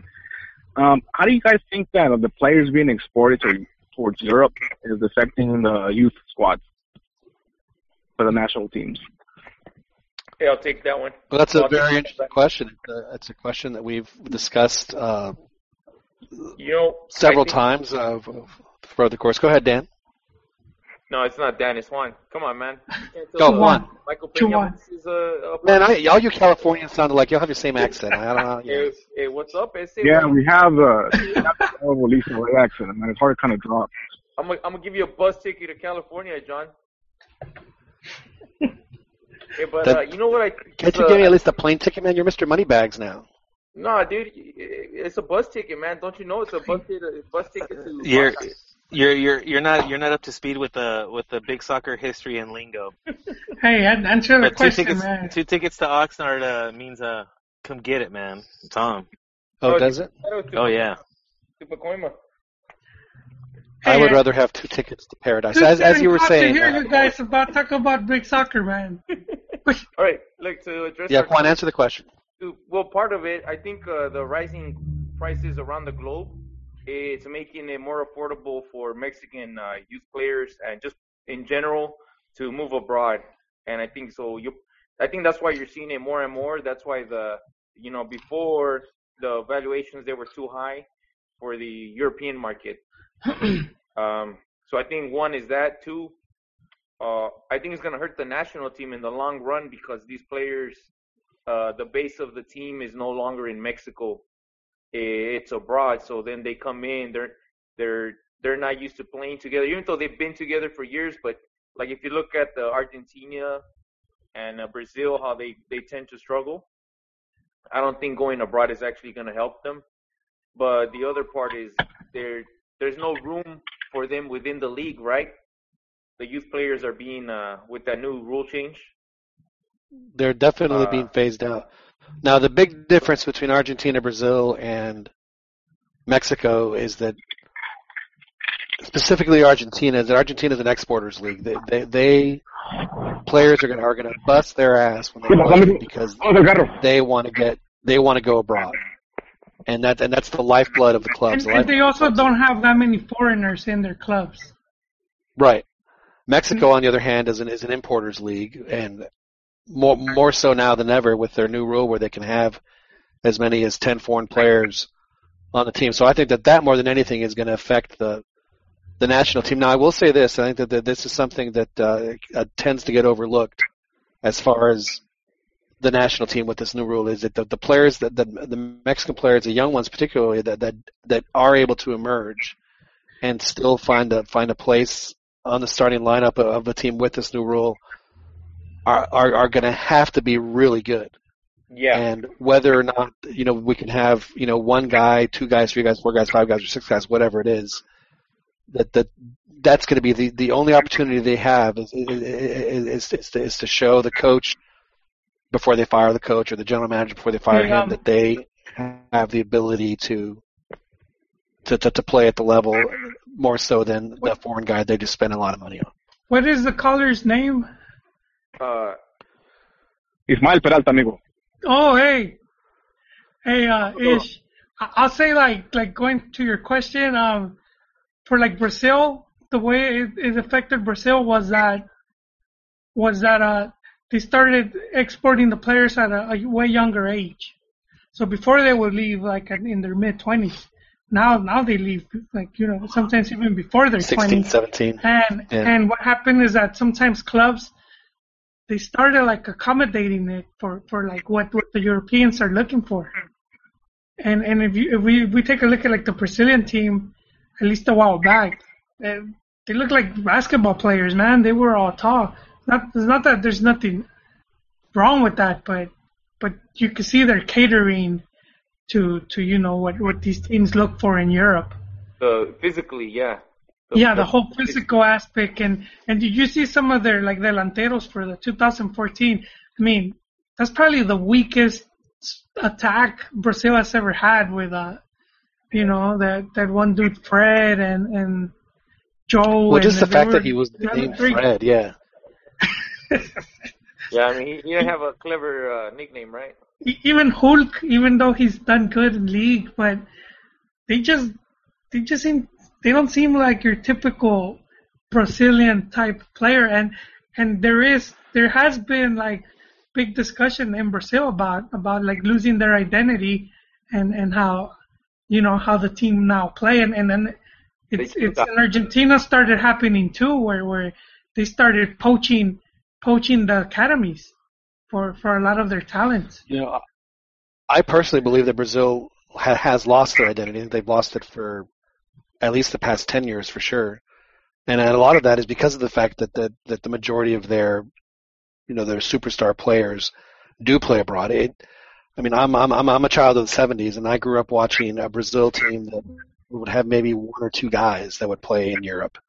The 1982 team, I think, had 3 guys or 4 guys that played in Europe, and they were the best team I've ever seen, and it's not even close. And then they didn't even win the World Cup. It was unfortunate, but and what's tough for somebody like me is that when you see a team like that when you're 10 years old, you think that Brazil is going to play like that for the rest of your life. That's always going to be the basis of comparison for you. And sadly, because of the fact that Brazil is the clubs have exported all these players, and that there are 23 guys playing England or Spain or Italy or wherever it is, the Brazilian flair the jogo bonito that everyone's been talking about, it's just not there. I think we saw it a little tonight because they actually played a formation that kind of brought out who Brazil probably wants to be, but just for whatever reason hasn't been able to show it. And they certainly showed it tonight. They had a lot more flair tonight. So that 82 team doing terribly at the World Cup is part of the reason why they went away from looking for those type of talents. Well, they didn't do terrible. They got Rossied. They were. Every goal they scored was a work of art. They really was just. They were tremendous. They just they ran into a buzzsaw. They just caught him. It was unfortunate. To address this question maybe a little bit tangentially is that it seems like every country that has won the World Cup recently, going back, the base of their players, they're in a world-class league, but like the main course. Domestic. Yeah, they're domestic and they play together. Like you look at Spain. In the same club. Yeah, Spain, had the Real Madrid and the Barcelona players who, even though they play in separate clubs, the core plays together and they play together for years on the youth teams. And then the same thing with Germany with their players. Most of them played in Bayern, and I think it was. It's interesting that you mentioned that, Juan, because I thought that's one of the things that for the past month we've been talking about. We were, kind of glad that the Olympic team was going to have a base of either what was Pachuca and Chivas, but they didn't play the style that Pachuca plays when they play, their Liga MX games. So my question is, why not? If the base of your team is made up of 6 or 7 guys that play on the same team, why wouldn't you adapt to what they do? Imagine Spain. They had that tremendous run from 2008 to 2012 where they won 2 Eurocopas in the World Cup because they played the Barcelona style, because they had 7 of their outfield players were Barcelona players. Imagine saying, no, we're going to be a counterattacking team because I'm the coach and that's what I like and that's how we're going to play. And but isn't Aragonés and also Del Bosque on record kind of saying that, hey, we knew the kind of players these were, so we didn't reinvent the way they play. We didn't have to do anything. Exactly. So that's why I get a little frustrated with coaches like Potro and Chepo and all these guys. Like, we gotta play this way because that's what I play. Oh, dude, it's not just Osorio, man. Chepo was the same way. Even Miguel Herrera was, to a certain degree. And was just, a huevo, they had to play this formation. This is the coaching talent the league produces. So then that tells you that the coaching requirements in the Mexican league, the bar is way too low. And I think that's something that hasn't been addressed. Their licensing process, I don't think it's encompasses enough, or it's just. Basically, you just got to take a course for 6 months, and even if what did Galindo, didn't he score like 40% that the new coaches were doing so bad that they stopped publishing the results? in their exams. So I think they need to reevaluate their coaching process as well. When all the Mexican coaches, the Chepos, Potros, Almaguers, they're all basically clones of each other, and they're not. Hey, but Chepo's numbers, though, I know a lot of you guys dislike him, but his numbers, they're very good. He's if you compare him to even current coaches, his stats are Chepo right up has the same, but Chepo's story is the same everywhere he goes. He starts off great, maybe wins a couple of things, does really well, and then they figure him out, and he doesn't make the adjustment, and they just go into this terrible funk. And it's happened everywhere he's gone. But he was just been in Chivas and Toluca, and he won two championships at Toluca, and at Chivas he would always make it all the way to like semifinals. So I'm not saying Chepo's a bad coach for Liga MX. Him and Vucetich are the best Liga MX offers. But then, what does that tell you when the league's best just simply isn't good enough? Well, I don't think Vuce has gotten the. Well, he didn't get the opportunity. Yeah, he didn't get. He got Televisa is what happened to him. Piojo and Chepo were the most recent league champions, right? So what does that tell you when the league coaches, they're just not good enough? The Mexican league coaches. That's why I'm an advocate for when they fire Osorio, and they will fire Osorio before the end of the year. I'm all in for Tuca. I'm all in for Tuca. Hey, it's the whole thing going back to Juan. It's our culture, man. We don't have faith on our own. And you sent me that story earlier, the one that you linked up about this dude that's good friends with Tiburon Sanchez, and Tiburon presenting this project, and they weren't even trying to listen to him. And that's pretty much across the board. I mean, it took Valencia a long time to get, to get a shot at Pumas. Chepo lasted a lot longer than any other coach in the league, either or outside the league, would have lasted. And we both know it, man. Sven, the rope with the patience with Sven, it was a lot shorter. And wait, now you're talking about national team. I'm talking about national team. Yeah, that's. No, but it starts at clubs, though. I mean, if we're gonna have more coaches, then it has to be at club level, and even like for the second division Liga de Ascenso, it should be filled with Mexican coaches, and it's you have all those dudes that fracasaron in Liga MX, and then they just. Right, it's just same coaches from the same pile. And the same, and a bunch of South Americans. And it's like, I don't have anything against it. You know what, but Ruben Romano. If you fill them with the same ideas everywhere, these is the same ideas. And at the national team level, they're not producing. But you know what, Juan? You need to change the process for the league so that when you finally do pick a national coach from within the league, he's ready for the national level. Like every coach that steps up from the league to the national team, they fall short. Every single one of them. But you know what? All of Mexico's biggest achievements have come under Mexican coaches. So, but that's what I mean. And that's every single national team that has won the World Cup, they've won it with a coach that has the same nationality. Yeah. No, I agree with the league structure thing. That's been my. I've been on that. I've been stuck on that for years, but I mean, the ideal would be you have these qualified coaches to pick from, but you don't have them right now. So you have to import. You have to be flexible and realize. No, but see, that's what I'm saying. They're not getting chances. It's like a catch-22. They are getting chances, and they're falling short. You're telling me nobody gave Potro a chance? They moved them up from the. Nobody's given him a chance yet.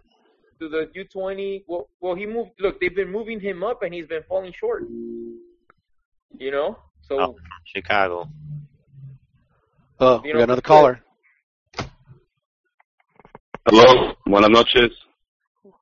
Called last week. My name is Tomas. How's everyone doing? Tomas, how are you? Are you having a good night? Are you okay today, Tomas? Did you go into the tub and honest, I saw and get the Sharpie out and write them on your veins? Go, this is where I'm going to cut myself. and then you thought better of it? Whoa.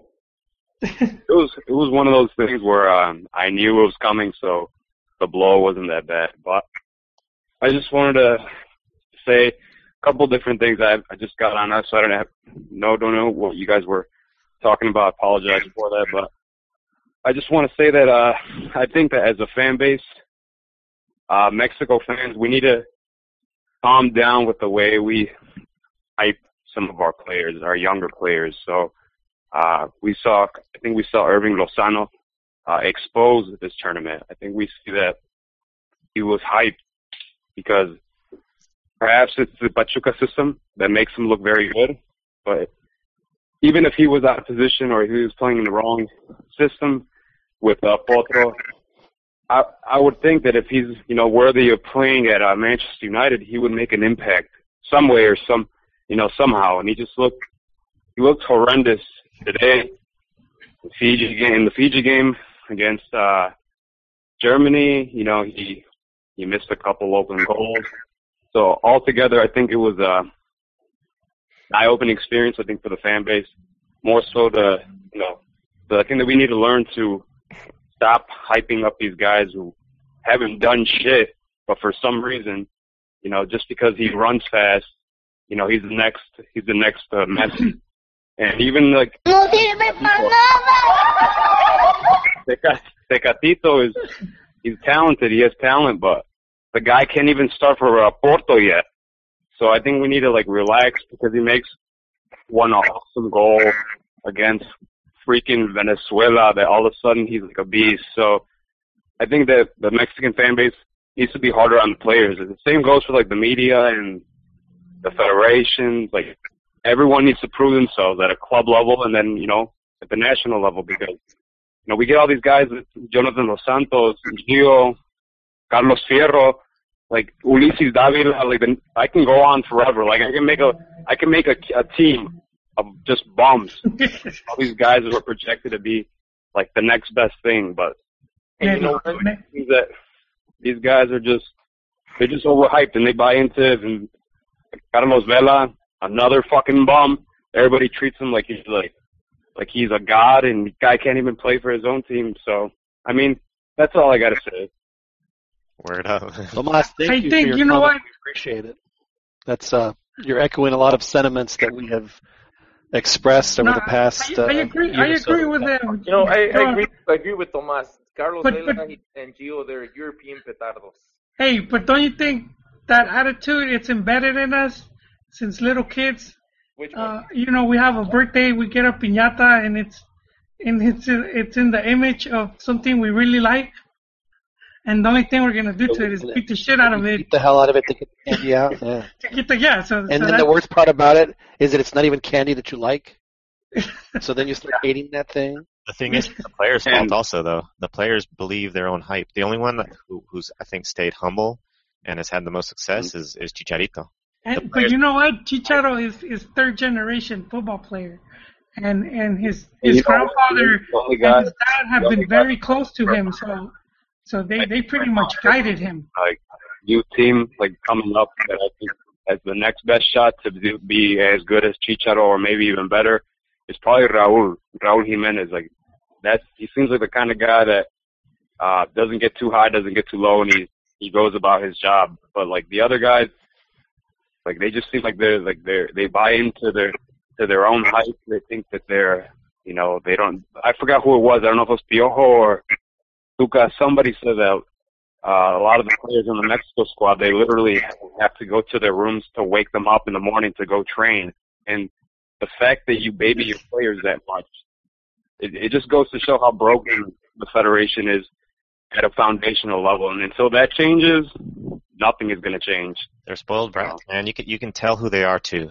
I follow them on, and I've mentioned this before, I follow them on Instagram, on Twitter, on social media. You can tell who they are. You can tell how they post their selfies, how they post about all this. Yeah, it's interesting you bring this up because it's how Aquino, he kind of got booted out of Rayo because he started they had taken him out of the first team, and instead of training, he took a sabbatical and he was taking Instagram shots of he was sightseeing. that kind of sounds like Pulido also. The only go ahead. Pictures of himself in a diaper. Exactly, man. Yeah. With his abs flexing. Yeah, I think they need like it just needs to change foundationally, like at a fundamental level, and I don't see that happening unless like they literally kick out everybody and like clean house and start with like a new. But you know what, dude? You're right, Tomas, when you say it's at the foundation. And just recently, Juan shared this link of this like insider link of this guy that claims to be a really close friend of Tiburon Sanchez. So Tiburon was trying to bring in a group of ex-Chiva players, but one of the things they're trying to get rid of was like the players partying too much. So they're saying even before they debuted in the first team, because they already have just that fame of being in Chivas, they're getting crazy with the partying and the drinking. Yeah, but I don't mind the crazy partying with the drinking as long as you do your job. So. Yeah, but see, they're not doing their job. But I mean, I agree. What I'm saying is that players have an image. And people think that that's just like Beto just said, all these guys are a bunch of spoiled brats, etc.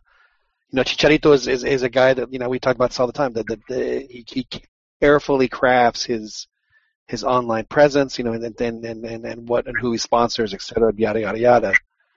Yeah, but for all we know, he could be running like New Jack, crack cocaine there in Cologne. But look at Chivas though. The Chivas party. So I agree with John there. Because you don't really know what's going on behind the scenes. And you have no idea. But you know what? When he steps on the field, man, he wears his heart on his sleeve. He busts his ass. You see it. And obviously. Exactly. And John said, I don't care if you're running cocaine, if you got if you're a pimp on the side. I don't care as long as you keep that under wraps and you perform on the field. Right. That's all that matters.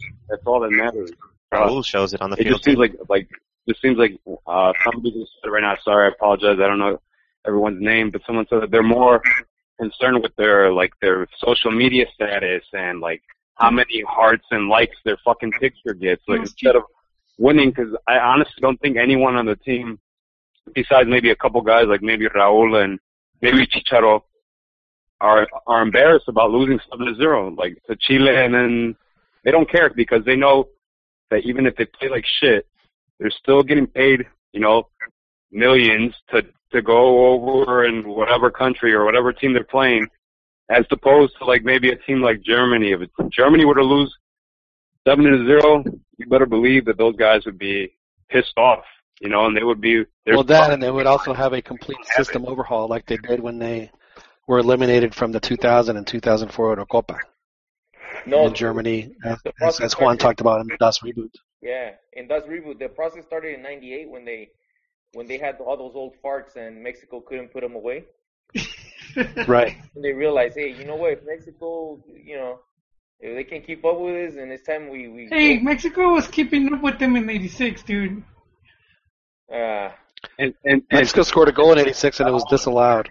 Yeah, El Abuelo Cruz. Siempre. Yeah. To be fair, I don't want to put it all on the players, but I think that the fan base, including us as fans, we need to change what we demand, like our level of what we find acceptable. Because for many years, like I don't do this anymore, but for many years, and still presently, like people are content with winning, which is beating the United States for a CONCACAF tournament, and beating. Going to Honduras and winning a game is a fucking like a notch under the belt. I think we need to demand more from them, but I don't know. No, I agree with you because the biggest problem, Tomas, and it always has been, is that until the FMF changes their business model from what's best for the sport to how can we make the most money. When that changes, then I think we'll start seeing some of the things that you're talking about. Right now, all they care about, and all they have cared about since they were awarded the World Cup in 1970, is how much money can we make? Honestly, what other country in the world would want to associate their national team with diarrhea? In 2006, Mexico had the official diarrhea medicine of La Selección Nacional. Who wants that association? England? England. John. Right now, you guys are reminding me. Like a while back, Ronnie, he used to talk about that. That the Mexican league owners they were looking to make the Mexican league more like the Premier League. And I think we're seeing some of the symptoms of that happening as far as with the rule changes, the teams underachieving constantly, and then maybe youth players being inflated, making too much money too soon. Yeah. Hey, it's funny you bring that up. I don't know if this is just like maybe it's my own deranged thought or whatever, but if you look at like you said, you look at the Premier League, there's an influx there's a ton of foreign players in that league, Spanish, African, from all over the world. Do you think that has hurt like English players? Because if you look at the English team over the past, years and years, they have underperformed. You think 90 was their last good cup. Year. You think that's what's going to happen in Mexico? They're going to get even worse like that? Yes, I do. 90 was the last time, which coincidentally, that's when they became the Premier League. So they had been having all the problems with the hooligans, and they went to Italy 90, and they reached like the semifinals, and then after that, right, and when they went to 90, they put them on the island so they could control the hooligans. Yeah, and remember that? Yeah, they put them on Sicily. And then the Premier League came in. I'm serious. Which, no, but see, it's kind of similar what's going on because then, they changed to Premier League and they are what they are now. So kind of the same is happening in Mexico where the league changed to Liga MX, and they're doing rules like the 10-8 rule, which is mainly for trafficking of players. So it's like that allows the clubs to buy more foreigners and also to sell more foreigners. But yeah, we're gonna end up with like 10 sometimes a game, and there's only like 2 Mexicans playing out of like 22. That's why. You know what the sad thing is, Joel, about that is people say, oh well, I forget what game it was. I think it was maybe Necaxa against Pumas, and fans were complaining that it was boring because there were too many Mexicans on the pitch. And I'm not kidding. That's why it's important that Jolie support the Almeida project because Chivas is basically... It is important, Juan, for everyone who's a fan of Mexico to support any project that Chivas has. If Chivas were smart, and again, that's a big if. You know what? They would see this opportunity to say, you know what? This is our chance to become the base of the national team for years to come because we're going to be the only team that's playing Mexicans. Now keep in mind, they could rule and control the national team. As the saying goes, como está Chivas, está la selección. Somos leyenda del fútbol yeah, go ahead. Keep talking. So, the saying goes, como está Chivas, está la selección. So right now, Chivas. That was misleading, though. Hold on. Chivas has blowing smoke up our asses with that. They've been at the organizational level at the top.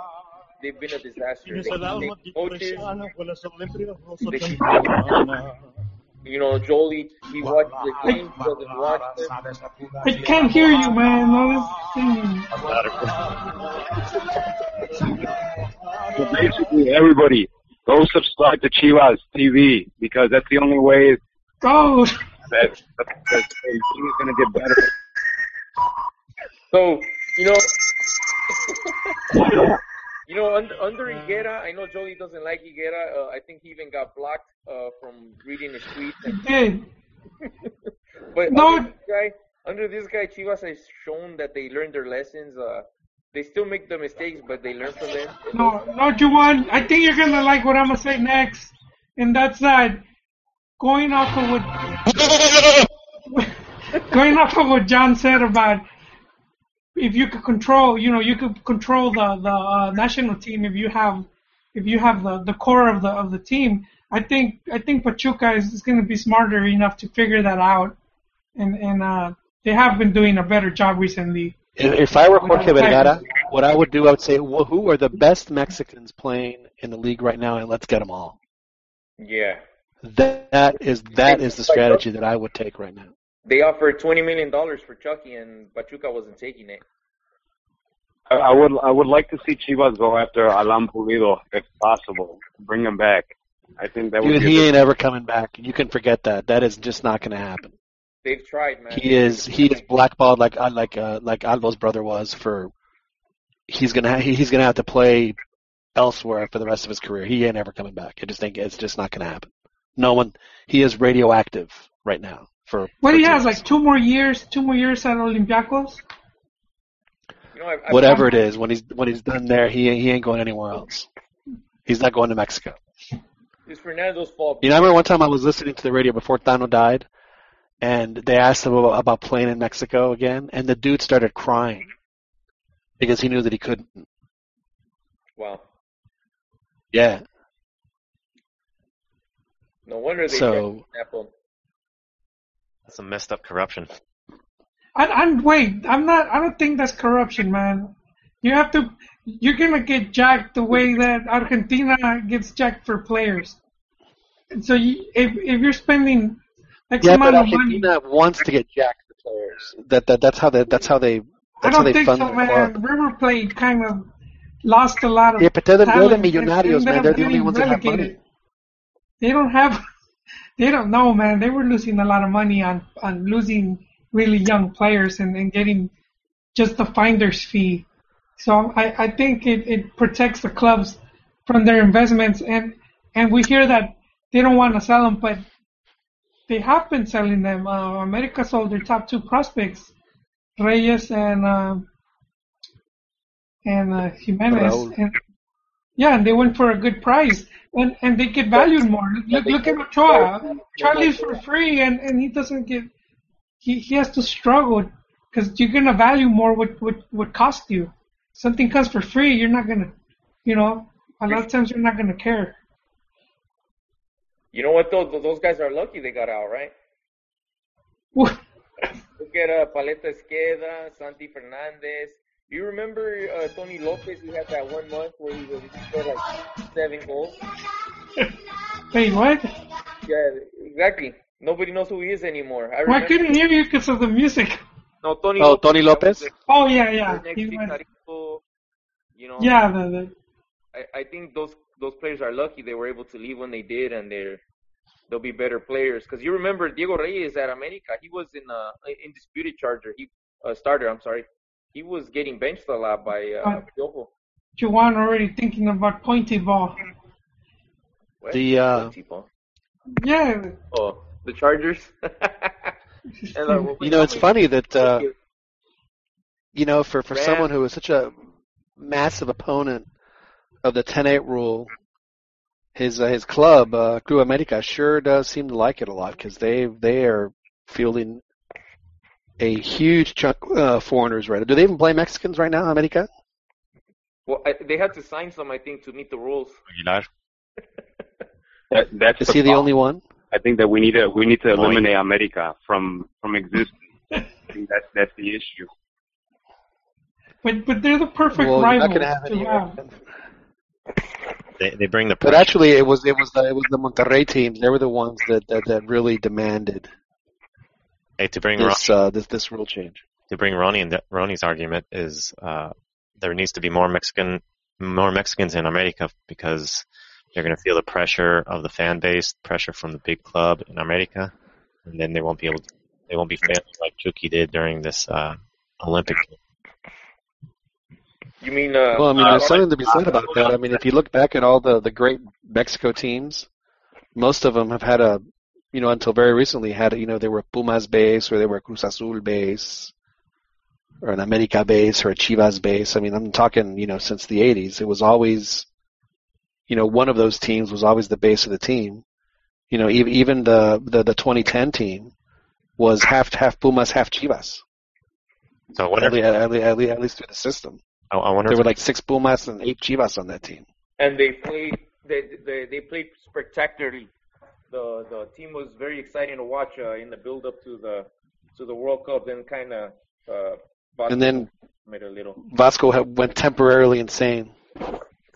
wonder if we're going to see like the winners of World Cups are going to be Germany, like a rotation of Germany, Italy, all these countries with players that play, in local league or like a Bayern-based or Juventus-based team. Whereas Brazil and Argentina with all their scattered players, Mexico with all their scattered players are going to end up failing and failing and failing.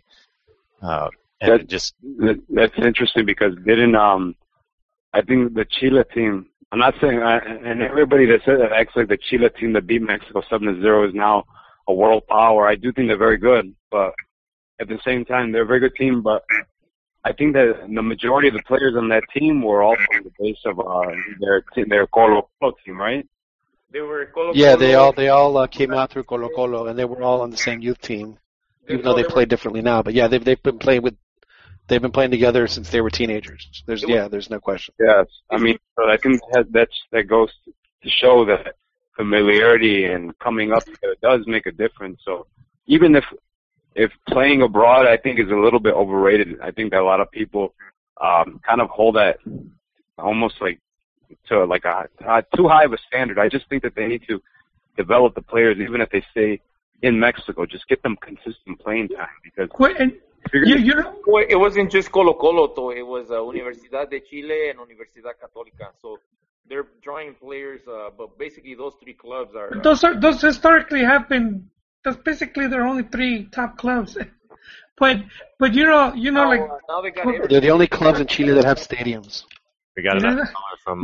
But going with the whole having a core group, the federaciones, they believe they resolved it. And the resolve is by, with the youth teams and playing them more often. So they started investing since going back to 2000 when they created the under 15 team, which that was the team that ended up winning the under 17 World Cup. But that's been like their whole thing that they're holding on to, that we're gonna get a core group of a good 5-6 players that they're gonna play together since the youth teams all the way up to the senior team. But I think one thing I had talked to John about was that it's going to be a really small pool of players that you're going to get going through that system. Hey, we got another caller from Texas.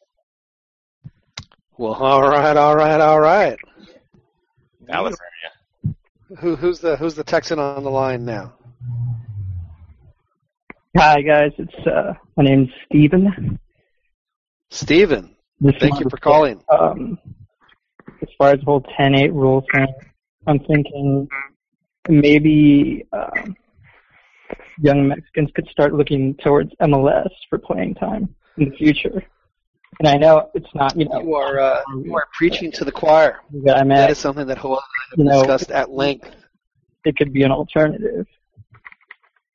No, we already see it. It is absolutely a good alternative. And with MLS expanding, they have, 20 teams now. They want to be to 28 teams by in 4 or 5 years. Yeah, John, and from the Olympic team, you had Google, MLS, and Salcedo also got developed in MLS. Yeah, and like I said, with them expanding, I think MLS is a very viable option. I think MLS would welcome it. They're desperate to tap into the biggest soccer market in this country, which is the Hispanic market. There's no question of that. I think that the ratings have proven that over the years. So yeah, I think the MLS is a very viable, a very good option for the players. It would be the ultimate irony, wouldn't it, that MLS becomes the place where Mexico develops its best players. It would absolutely crack it up. But I do think that is something like that guy David Isasola retires at 24 because he can't play in Mexico anymore. Dude, give FC Dallas a call. Dude, you gotta have some heart. You can't if you actually believe you have the talent, you believe in yourself, then fight for it, man. Do something about it. Don't just say, "Oh, I'm gonna retire because I didn't get opportunity." Dude, bust your ass and show that you do deserve it. Well, maybe he was one of those guys that Chiquis was talking about that posted all his cute little pictures and selfies on the Instagram, and when he found out that he wasn't going to be on the team, he did a sad face, and he posted my sad face. I didn't make the team. But I'm sorry, I missed the caller's question, man. I'm sorry. What was the question? His question was, actually, our comment said that with the 10-8 rule, do you think that there's a possibility that MLS might help fill the void for some of the Mexican players that might get frozen out of playing in Liga MX? And Joel and I have talked about this at length, and we think absolutely it would be a great place to fill the void. It's not going to happen. They're not even giving their own players a chance to play. Like, most of their players go into the college scene first, and then they go.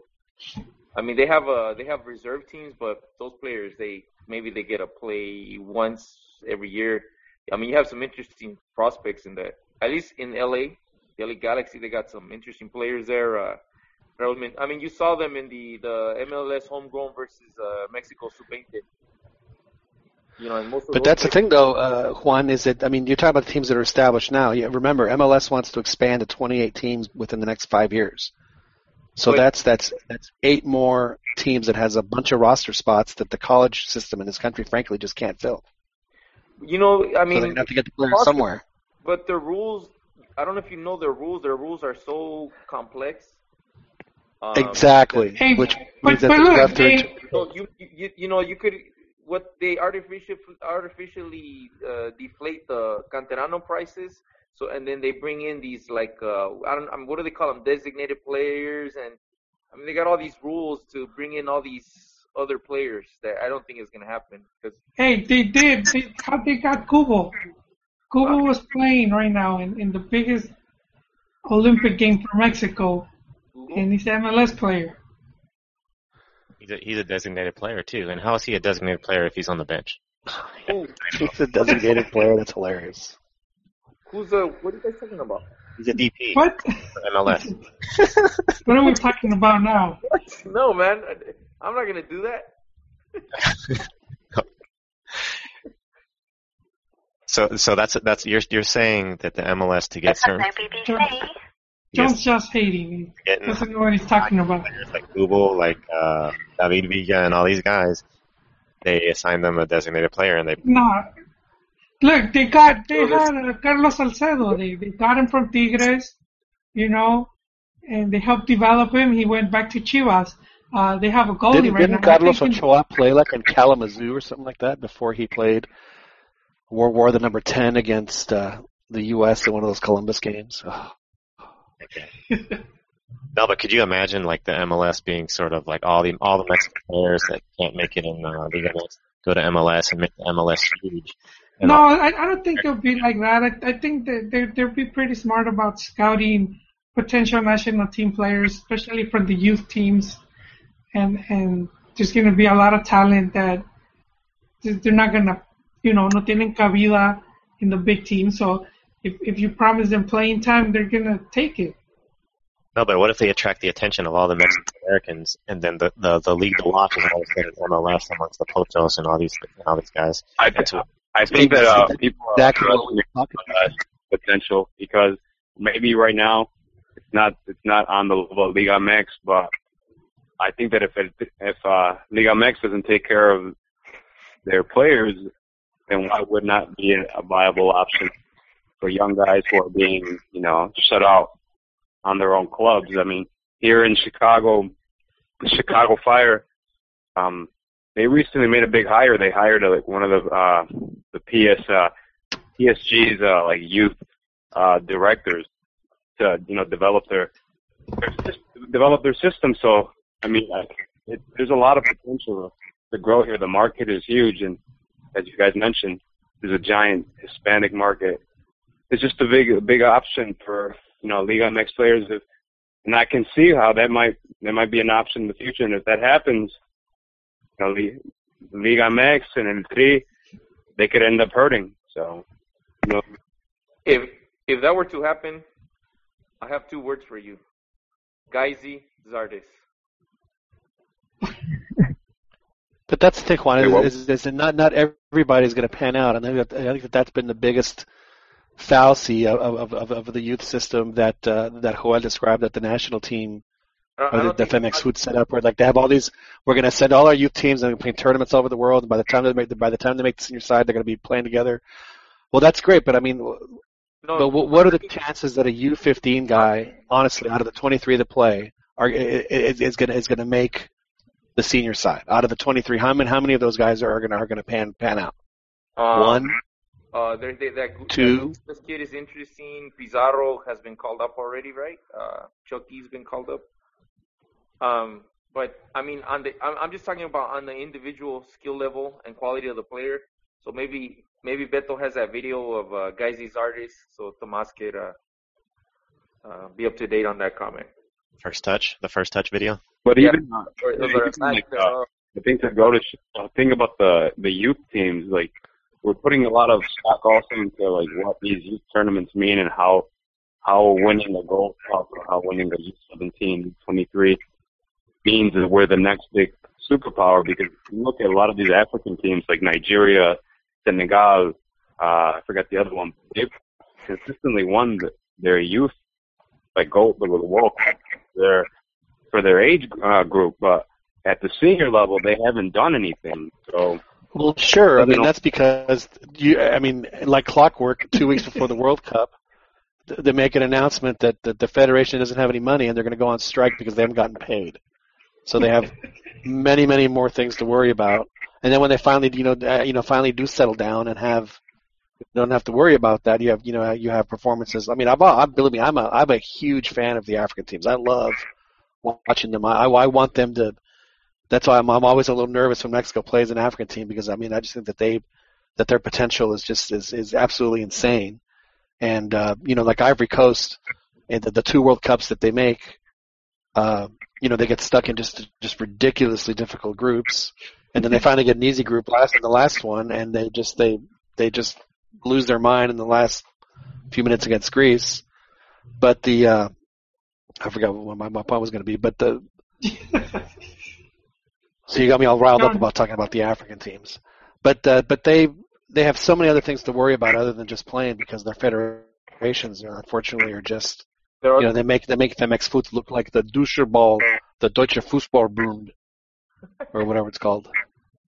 You know what? I don't think the MLS is gonna go for youth players, Mexican youth players, because they tried that. But that's not who we're talking about, Juan. We're talking about established Liga MX players that are gonna have nowhere to go because they're gonna be frozen out. Those are the guys we're talking about, not the youth players. Yeah, they want the marketable ones. So, I mean, if you have a case of like a Carlos Vela or a Guardado, the guys that have been on the national team that are extremely marketable, that's going to happen. No, but see, they could both. It's going to be cheap. Exactly. They have to fill the rosters. There are 8 teams. 8 teams is half of Liga MX. Dude, 8 teams. Put it this way, they could resell them back to Liga MX. Did you guys know Paco Palencia spent time in MLS, right? Did you go watch him? I did. Chivas USA. What about I didn't miss one of his games. He or Ramon. Hugo Sanchez Hugo Sanchez ended his career at FC Dallas, and he scored a Chilena goal at FC Dallas on the one time I happened to be at the Cotton Bowl. It was incredible. I followed Demo Blanco's Chicago Fire career when he was in the MLS. That's right. Those are the big Mexican national team names. Now, did you guys go watch Chore Mejia? I don't miss any Chore Mejia games when he plays for Team X. You goddamn liar. Hey, I went to watch Juan Pablo Garcia when he came to Chivas USA, and Juan Pablo Garcia was supposed to be the next best thing, and the guy that I'm waiting for is Chato Rodriguez. Wherever Chato Rodriguez goes. Still, I'm going to be rocking it there. The shift, it still has to happen. What if a guy like Fabian went to MLS? A guy like even Pochito Gonzalez or guys like that. Like if it trickles like that, I can see how they would go. Because I don't know if the 10-8 rule is here to stay like permanently, or if we're making a big deal about it, or what it is. But if things continue, look at it this way, Juan. You can have. Yeah, exactly. You can have guys on loan, and I've never understood why Liga MX, why have a guy on the bench if you're not going to play him a youth guy, if you can send him on loan somewhere. So, there's a bunch of guys they can send on loan too, and then they can keep an eye on them, and then if things work out, they can sell them if they become stars. It's It's going to happen. I mean, I'm telling you, it's going to happen. But for popularity, it's going to happen. It's got to be a shift in the fan base to gain popularity to the MLS, and the nationality of, or the nationalism sentiment of Mexican Americans or Mexicans has to shift to, okay, I want to see Mexicans play. I don't want to watch a league that's a South American league. Have you guys gone to see Carlos Costly? You think Hondurans are going to watch Carlos Costly? He would. You know what's funny about Carlos Costly is that his real name is Carlo Costly. Isn't that awful? For years, I've talked about Carlos Costly and stuff that I wrote. Because of Cienfuegos, man. Did you But I think Daniel is right. I think that as long as the fan base is just buying tickets and buying jerseys and not bitching about it or complaining about it, then Liga MX owners are just going to be breaking in the cash and just continue to gain guys. But you see, that's the problem, Tomas. Is that I don't know if you've noticed the attendance. I mean, outside of Tigres and maybe Monterrey, nobody is going to the games. Nobody. I mean, the stands are less than half full. You think they need to at least it is a big black eye on the league right now. That's true. Mexicans need that I guess fan bases don't know who the hell is playing for their team right now. So I don't know. It doesn't look good. Well, you know what, Tomas. One of the things I talked about this with John a few weeks back is that if that they change the team pretty much every 6 months. You could have a whole different team.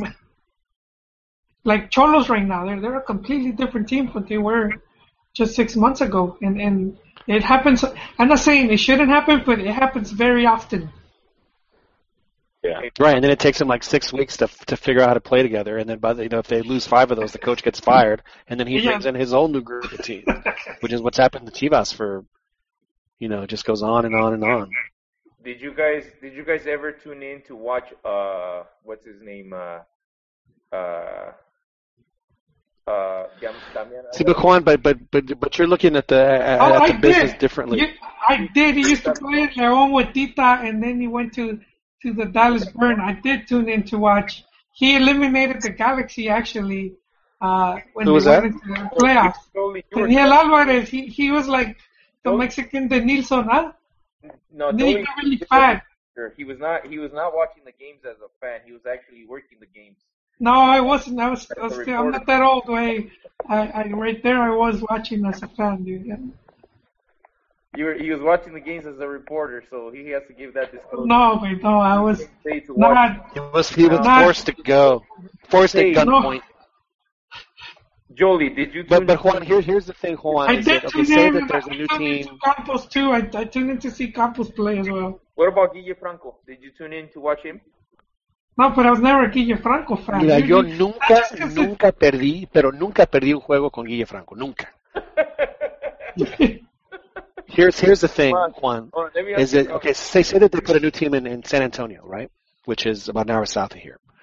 And San Antonio, they might get a cartucho quemado, like let's say by that time, like pick somebody. Like Landin. No, exactly, or like Héctor Herrera. Yeah, so they have him. But then there's like a young there's a young kid who ends up having a really good season, and then and those are the guys that they would want to build their fan base. Yeah, they have the other guy come in to attract the season tickets, etc. But then they have a couple of guys that end up doing really well, and those are the guys that end up bringing the casual fan. And that's where I think that there's a real future for some of these players in MLS. And they don't have to be sold to them. They can go on loan or whatever it is. I mean, that's the opportunity that some of these Mexican players have in MLS. I mean, MLS, do they even have a limit on how many foreigners they can have on a team? I don't think so. I don't think they do. Their rules are pretty crazy, man. I think the rules are even like the own general managers within the league. They don't understand their signing rules. They need like a lawyer to bring in and translate them. I would. So I mean, and like I said, if they're going to be filling out 8 teams worth of rosters, that is about 200 players. And I'm telling you that the NCAA does not have the capability to generate 200 professional players. everyone was talking about Chad Morris, including me. I thought Chad Morris was going to be just a sensational player. Then he goes and plays at Stanford for 2 years, and whatever development he had, he has lost it. He's just not, and instead of going professional, he would decided to go to college, and I think it's cost him. I think that he could have been somewhere where he could have developed his game a little bit better, and he decided not to, and now, I don't think that he's the player that a lot of people thought he was going to be. And he may turn out to be that way, but it hasn't worked out for him as of yet. Yeah, if nothing changes at Liga MX level, they need to do it on a governmental base, and they need to require that every child in Mexico be forced to play soccer until the age of 18. That's nice. You guys in the northern part of the country, you got a bunch of baseball players. You can have a revolution right there, man. A revolt. Dude, I remember. Well, they do have interprepas, which oh yeah, I think it's starting to catch on in different states. Not, I don't know if every state does it, but I mean that's certain. It's public school competition, statewide. They should do private school too. I think that would be a very heated game, a public school against the private school. That'd be some stuff you'd want to tune into. Fresas versus Chilangos, stuff like that would be good. Exactly, it'd be great. But anyway, so I mean, obviously there's potential there, and yes, this is stuff that we've talked about ad nauseum for not just on this show, but since we've known each other on message boards. Is just we spin around like broken records, and we say the same thing every year after every big loss, or And then I always cracks me up about Mexican fans, and I'll never forget when Mexico beat Paraguay 6-0 in Copa America. I mean, big soccer just cracked me up because everybody was just, oh my God, we're going to smoke Argentina, blah, blah, blah.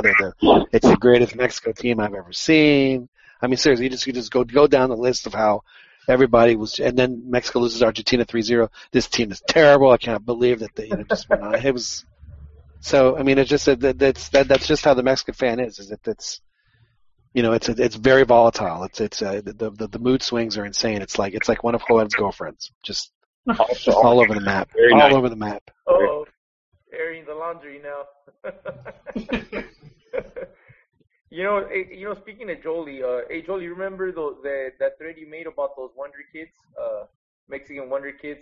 That must have been like 15 years ago. Yeah. One of them actually, he played in the MLS. Remember Brian Leyva? Yeah, with Dallas, right? Yeah, he played with Dallas, and I don't know. So did you actually tune in to watch him play when he debuted? You're probably. Dude, I forgot he was 12 when they were like. Whatever happened to Omambi Yeats kid? Oh, that's right. He was. Didn't he returned to France? Didn't he? Did he? Yeah, I think so. I'm not sure. That Potro, that people were complaining that Potro didn't even go check him out or scout him. Well, I mean, Potro someone had to put a gun to his head to put Cesar Montes on the team. Or the Argentine. I'm serious, man. He wasn't even considering him. I mean, back in April or May, somebody asked him at a press conference, "Hey, what about Cesar Montes?" Or maybe I think it was on Twitter. No, it was on Twitter. And he just went off on the guy. You need to send the guy. He just went off on him. He's like, why do I have to have this guy on? He just went on and on. It's like, dude, he's one of the top defenders in the league. He's 82 right now. Why on earth would it try to put him on the team? Talk about this, but really quick, who do you guys think performed decently or fairly well in these 3 games that we just saw at the Olympic level? We did talk about that, and I think that all of us were in agreement that the two zagueros, Montes and Salcedo did really well. I think Ponchito had a really good tournament. Gutierrez, Eric. And obviously you say Gutierrez because he scored the 4 goals against Fiji, but and probably those, in my opinion, those 4 guys are probably the ones that acquitted themselves better than most. Yeah, I would say that I agree with that. I think that have a lot of high hopes for Caicedo because of his size for a Mexican defender. That's pretty rare. And I don't know if you guys agree with this, but when I watch him defend, there's a little dirtiness to him, and I kind of like that. It kind of reminds me about what you guys were talking about the other day about the black art of soccer. I think that's needed on defense. So I think he has a little bit of him in that. And also Montes, I think he has potential as well. But thank you for taking my call. I needed to vent. My gringo coworkers wouldn't understand. So thanks for taking my call. Have a great evening, guys. Yep, you too. No, thank you for calling. It was a pleasure, and you brought a lot of good insight. That you were better than some of our panelists. So maybe we'll have to add you permanently to the show, and kick some other people out. We'll have to draw straws. Hey, no, we really appreciate it, Tomas. Thank you. Hey, take care, Tomas. Tell your gringo coworkers que se coman un pepino. All right, bye. I'm watching the LA Galaxy. They're up 1-0 on FC Dallas in the U.S. Open Cup semifinal that has drawn hundreds of fans to the StubHub Center. And Giovanni has a chance, and he missed it. Oh, what are you gonna do? Hey, one comment on the on Osorio. I guess he's been in Brazil for this thing. And I've been having a lot of his comments lately. He made a comment on he stated the Mexican player has the mentality of playing down to the competition or competition. Sounding like he was keeping himself from the players, comments, and talks. This was the time that I've heard that tone from him. But it's very interesting. Starting to think. Hey, Beto, hold on. Hey, Jolie, turn off your mic, dude, because we're getting an echo. Feedback. There's somebody there. Is that better? Yeah. Or somebody's got as you were saying on or something. But yeah, echo. Osorio might end up being gone, and he's getting prepared for it or something. I don't know. His comments seem a little bit like he's separating himself. Oh wait, what was his comment? I missed it. I had stepped up. He made a comment specifically saying the Mexican player has the mentality to, just something we already know, has the mentality to play down to their competition or to play up. Yeah. He's sort of like, separating and saying the Mexican player or the Mexican player this and the Mexican player that, sort of, not how is that distancing? Instead of because in the same way. And or being more as a group or united type of talk, and just the way you said he's making excuses.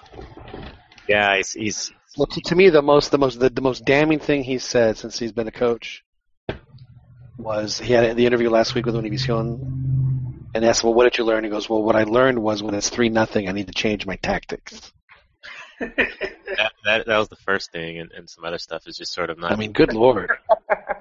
Because at first with Pern especially, we would think, oh, sorry, he's like a guru. He's got these 2 pens and he's got this notebook. And really, yeah, I've noticed that Pern hasn't been on the Osorio. He's been mum. I will defend him. And we brought this up not too long ago, and that's the former assistant coach. They used to set up the orange cones. Shouldn't be the general manager. He shouldn't be. Which is funny because he used to set up the cones himself at Manchester City. Yeah, but so we have 2 cone setters. Yeah, but see, Man City didn't make him the GM and put him in charge of finding the new Man City coach. So that's where FMF gets it wrong. I mean, they got rid of. But the thing, Joel, is that Baños might have that title. All he does is pick guys up at the airport and make travel arrangements. Hey guys, check this out. The Manchester City GM, he used to be one of the cone setters at Barcelona for Tiki Begiristain? Yeah, Tiki. Yeah, that was his assistant. That was Rijkaard's assistant.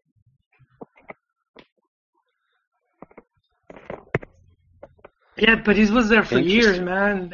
a lot of those guys, they're there for years and then they do more stuff. This guy he had just been following Piojo around since his Atlante days as his assistant. Yeah, but so it's being the assistant doesn't rule him out. I mean, look at Mourinho. He was a freaking translator, you know. But I'm not defending Baños. I don't know if his influence is extremely positive or extremely negative or lukewarm. No, I've heard insider info. It's he's pretty much non-existent, dude. But that's where my defense of Osorio comes in, and that's that, you know, even if you don't like his decisions, he still needed a GM that was gonna back him up or do everything necessary to help him out, and we saw him. Put him in position to succeed. Yeah, we saw him choking it up. Dude. He was trying to bring in Pulido because they probably had already told him, hey, these guys don't call them. And he was trying to get Pulido in, and it was just even more mess, but even a bigger mess. Well, I think that explains why somebody like Bielsa won't step in and, you know, coach the team, and you'll never see them. Yeah, I don't. Yeah. Like you said, he's crazy. But you know, Juan, I don't think it's just Bielsa. I think that's a trend that we're starting to see. All over the soccer world. I mean, Spain and England, two very high-profile positions came up after the Eurocopa, and they got filled with marginal coaches at best. Not any like superstar coaches. You mean Belgium? from either league. Which hirings are you? The national team gigs? Yeah, or the club? The national teams. Well, yeah, Sam Allardyce to England, and the guy for Spain was Lopetegui. I think he was the coach at Porto. Like the coach got fired at Porto, right? Yeah. Yeah, and Argentina ended up with Patón Bausa. Well, nothing against him, but yeah, Spain maybe they could have gone for Unai Emery, but he got locked up by PSG. And then I think Sampaoli, he actually did want to take the Argentina job, but he already signed with Sevilla because he tried to make it, you know. I think he just said that so he wouldn't look bad. He played the crowd, dude. He played to the mob. That's right. He because you know what's his name? Cholo Simeone, he turned it down completely. Like he didn't even say, "Yeah, I'll think about it." He was like, "Fuck you guys." So you know, I mean, they're not above telling them to go to hell. Well, FC Dallas just scored 2 goals in the second half of extra time to beat Galaxy in the semifinal. Dude, what magic connection do you have? I'm here trying to tune into these games and everything. All you know. I'm trying to speak. Hey, man! I work for Time Warner Cable now, so I have, I get the premium version now. You signed a deal with the devil, I see. I like FC Dallas, man. I like their coach a lot. I would, if I were a Liga MX team, I would do whatever it took to get Oscar Pareja to come and coach in Liga MX, because if they don't, there's only one move for him to make. Yeah. Colombiano. Yep. But he has their youth system. I mean, they don't have any designated players of note. Half the team has been brought up from their youth system, or more than half the team. It's impressive. It is very impressive. And if I were U.S. soccer, I would think long and hard about bringing him on as the national team coach. Now, what kind of players does FC Dallas sign? Are they Hispanic, multicultural? Wait, gentlemen, I have to get going. But well, I think we should all probably get going. We've had it's been a long run. We've been on for a couple hours, so we should probably wrap it up. But yeah. But thank you guguys for listening. We had a couple of callers. We really appreciate everybody participating. This has been the 2-0 football podcast. We appreciate you listening to us tonight. Don't be sad now. There's going to be other games. It's going to be okay. But thank you guys for joining us again. Catch us live on YouTube every Wednesday night, and of course you can listen to our show on iTunes as well. Thank you very much for listening.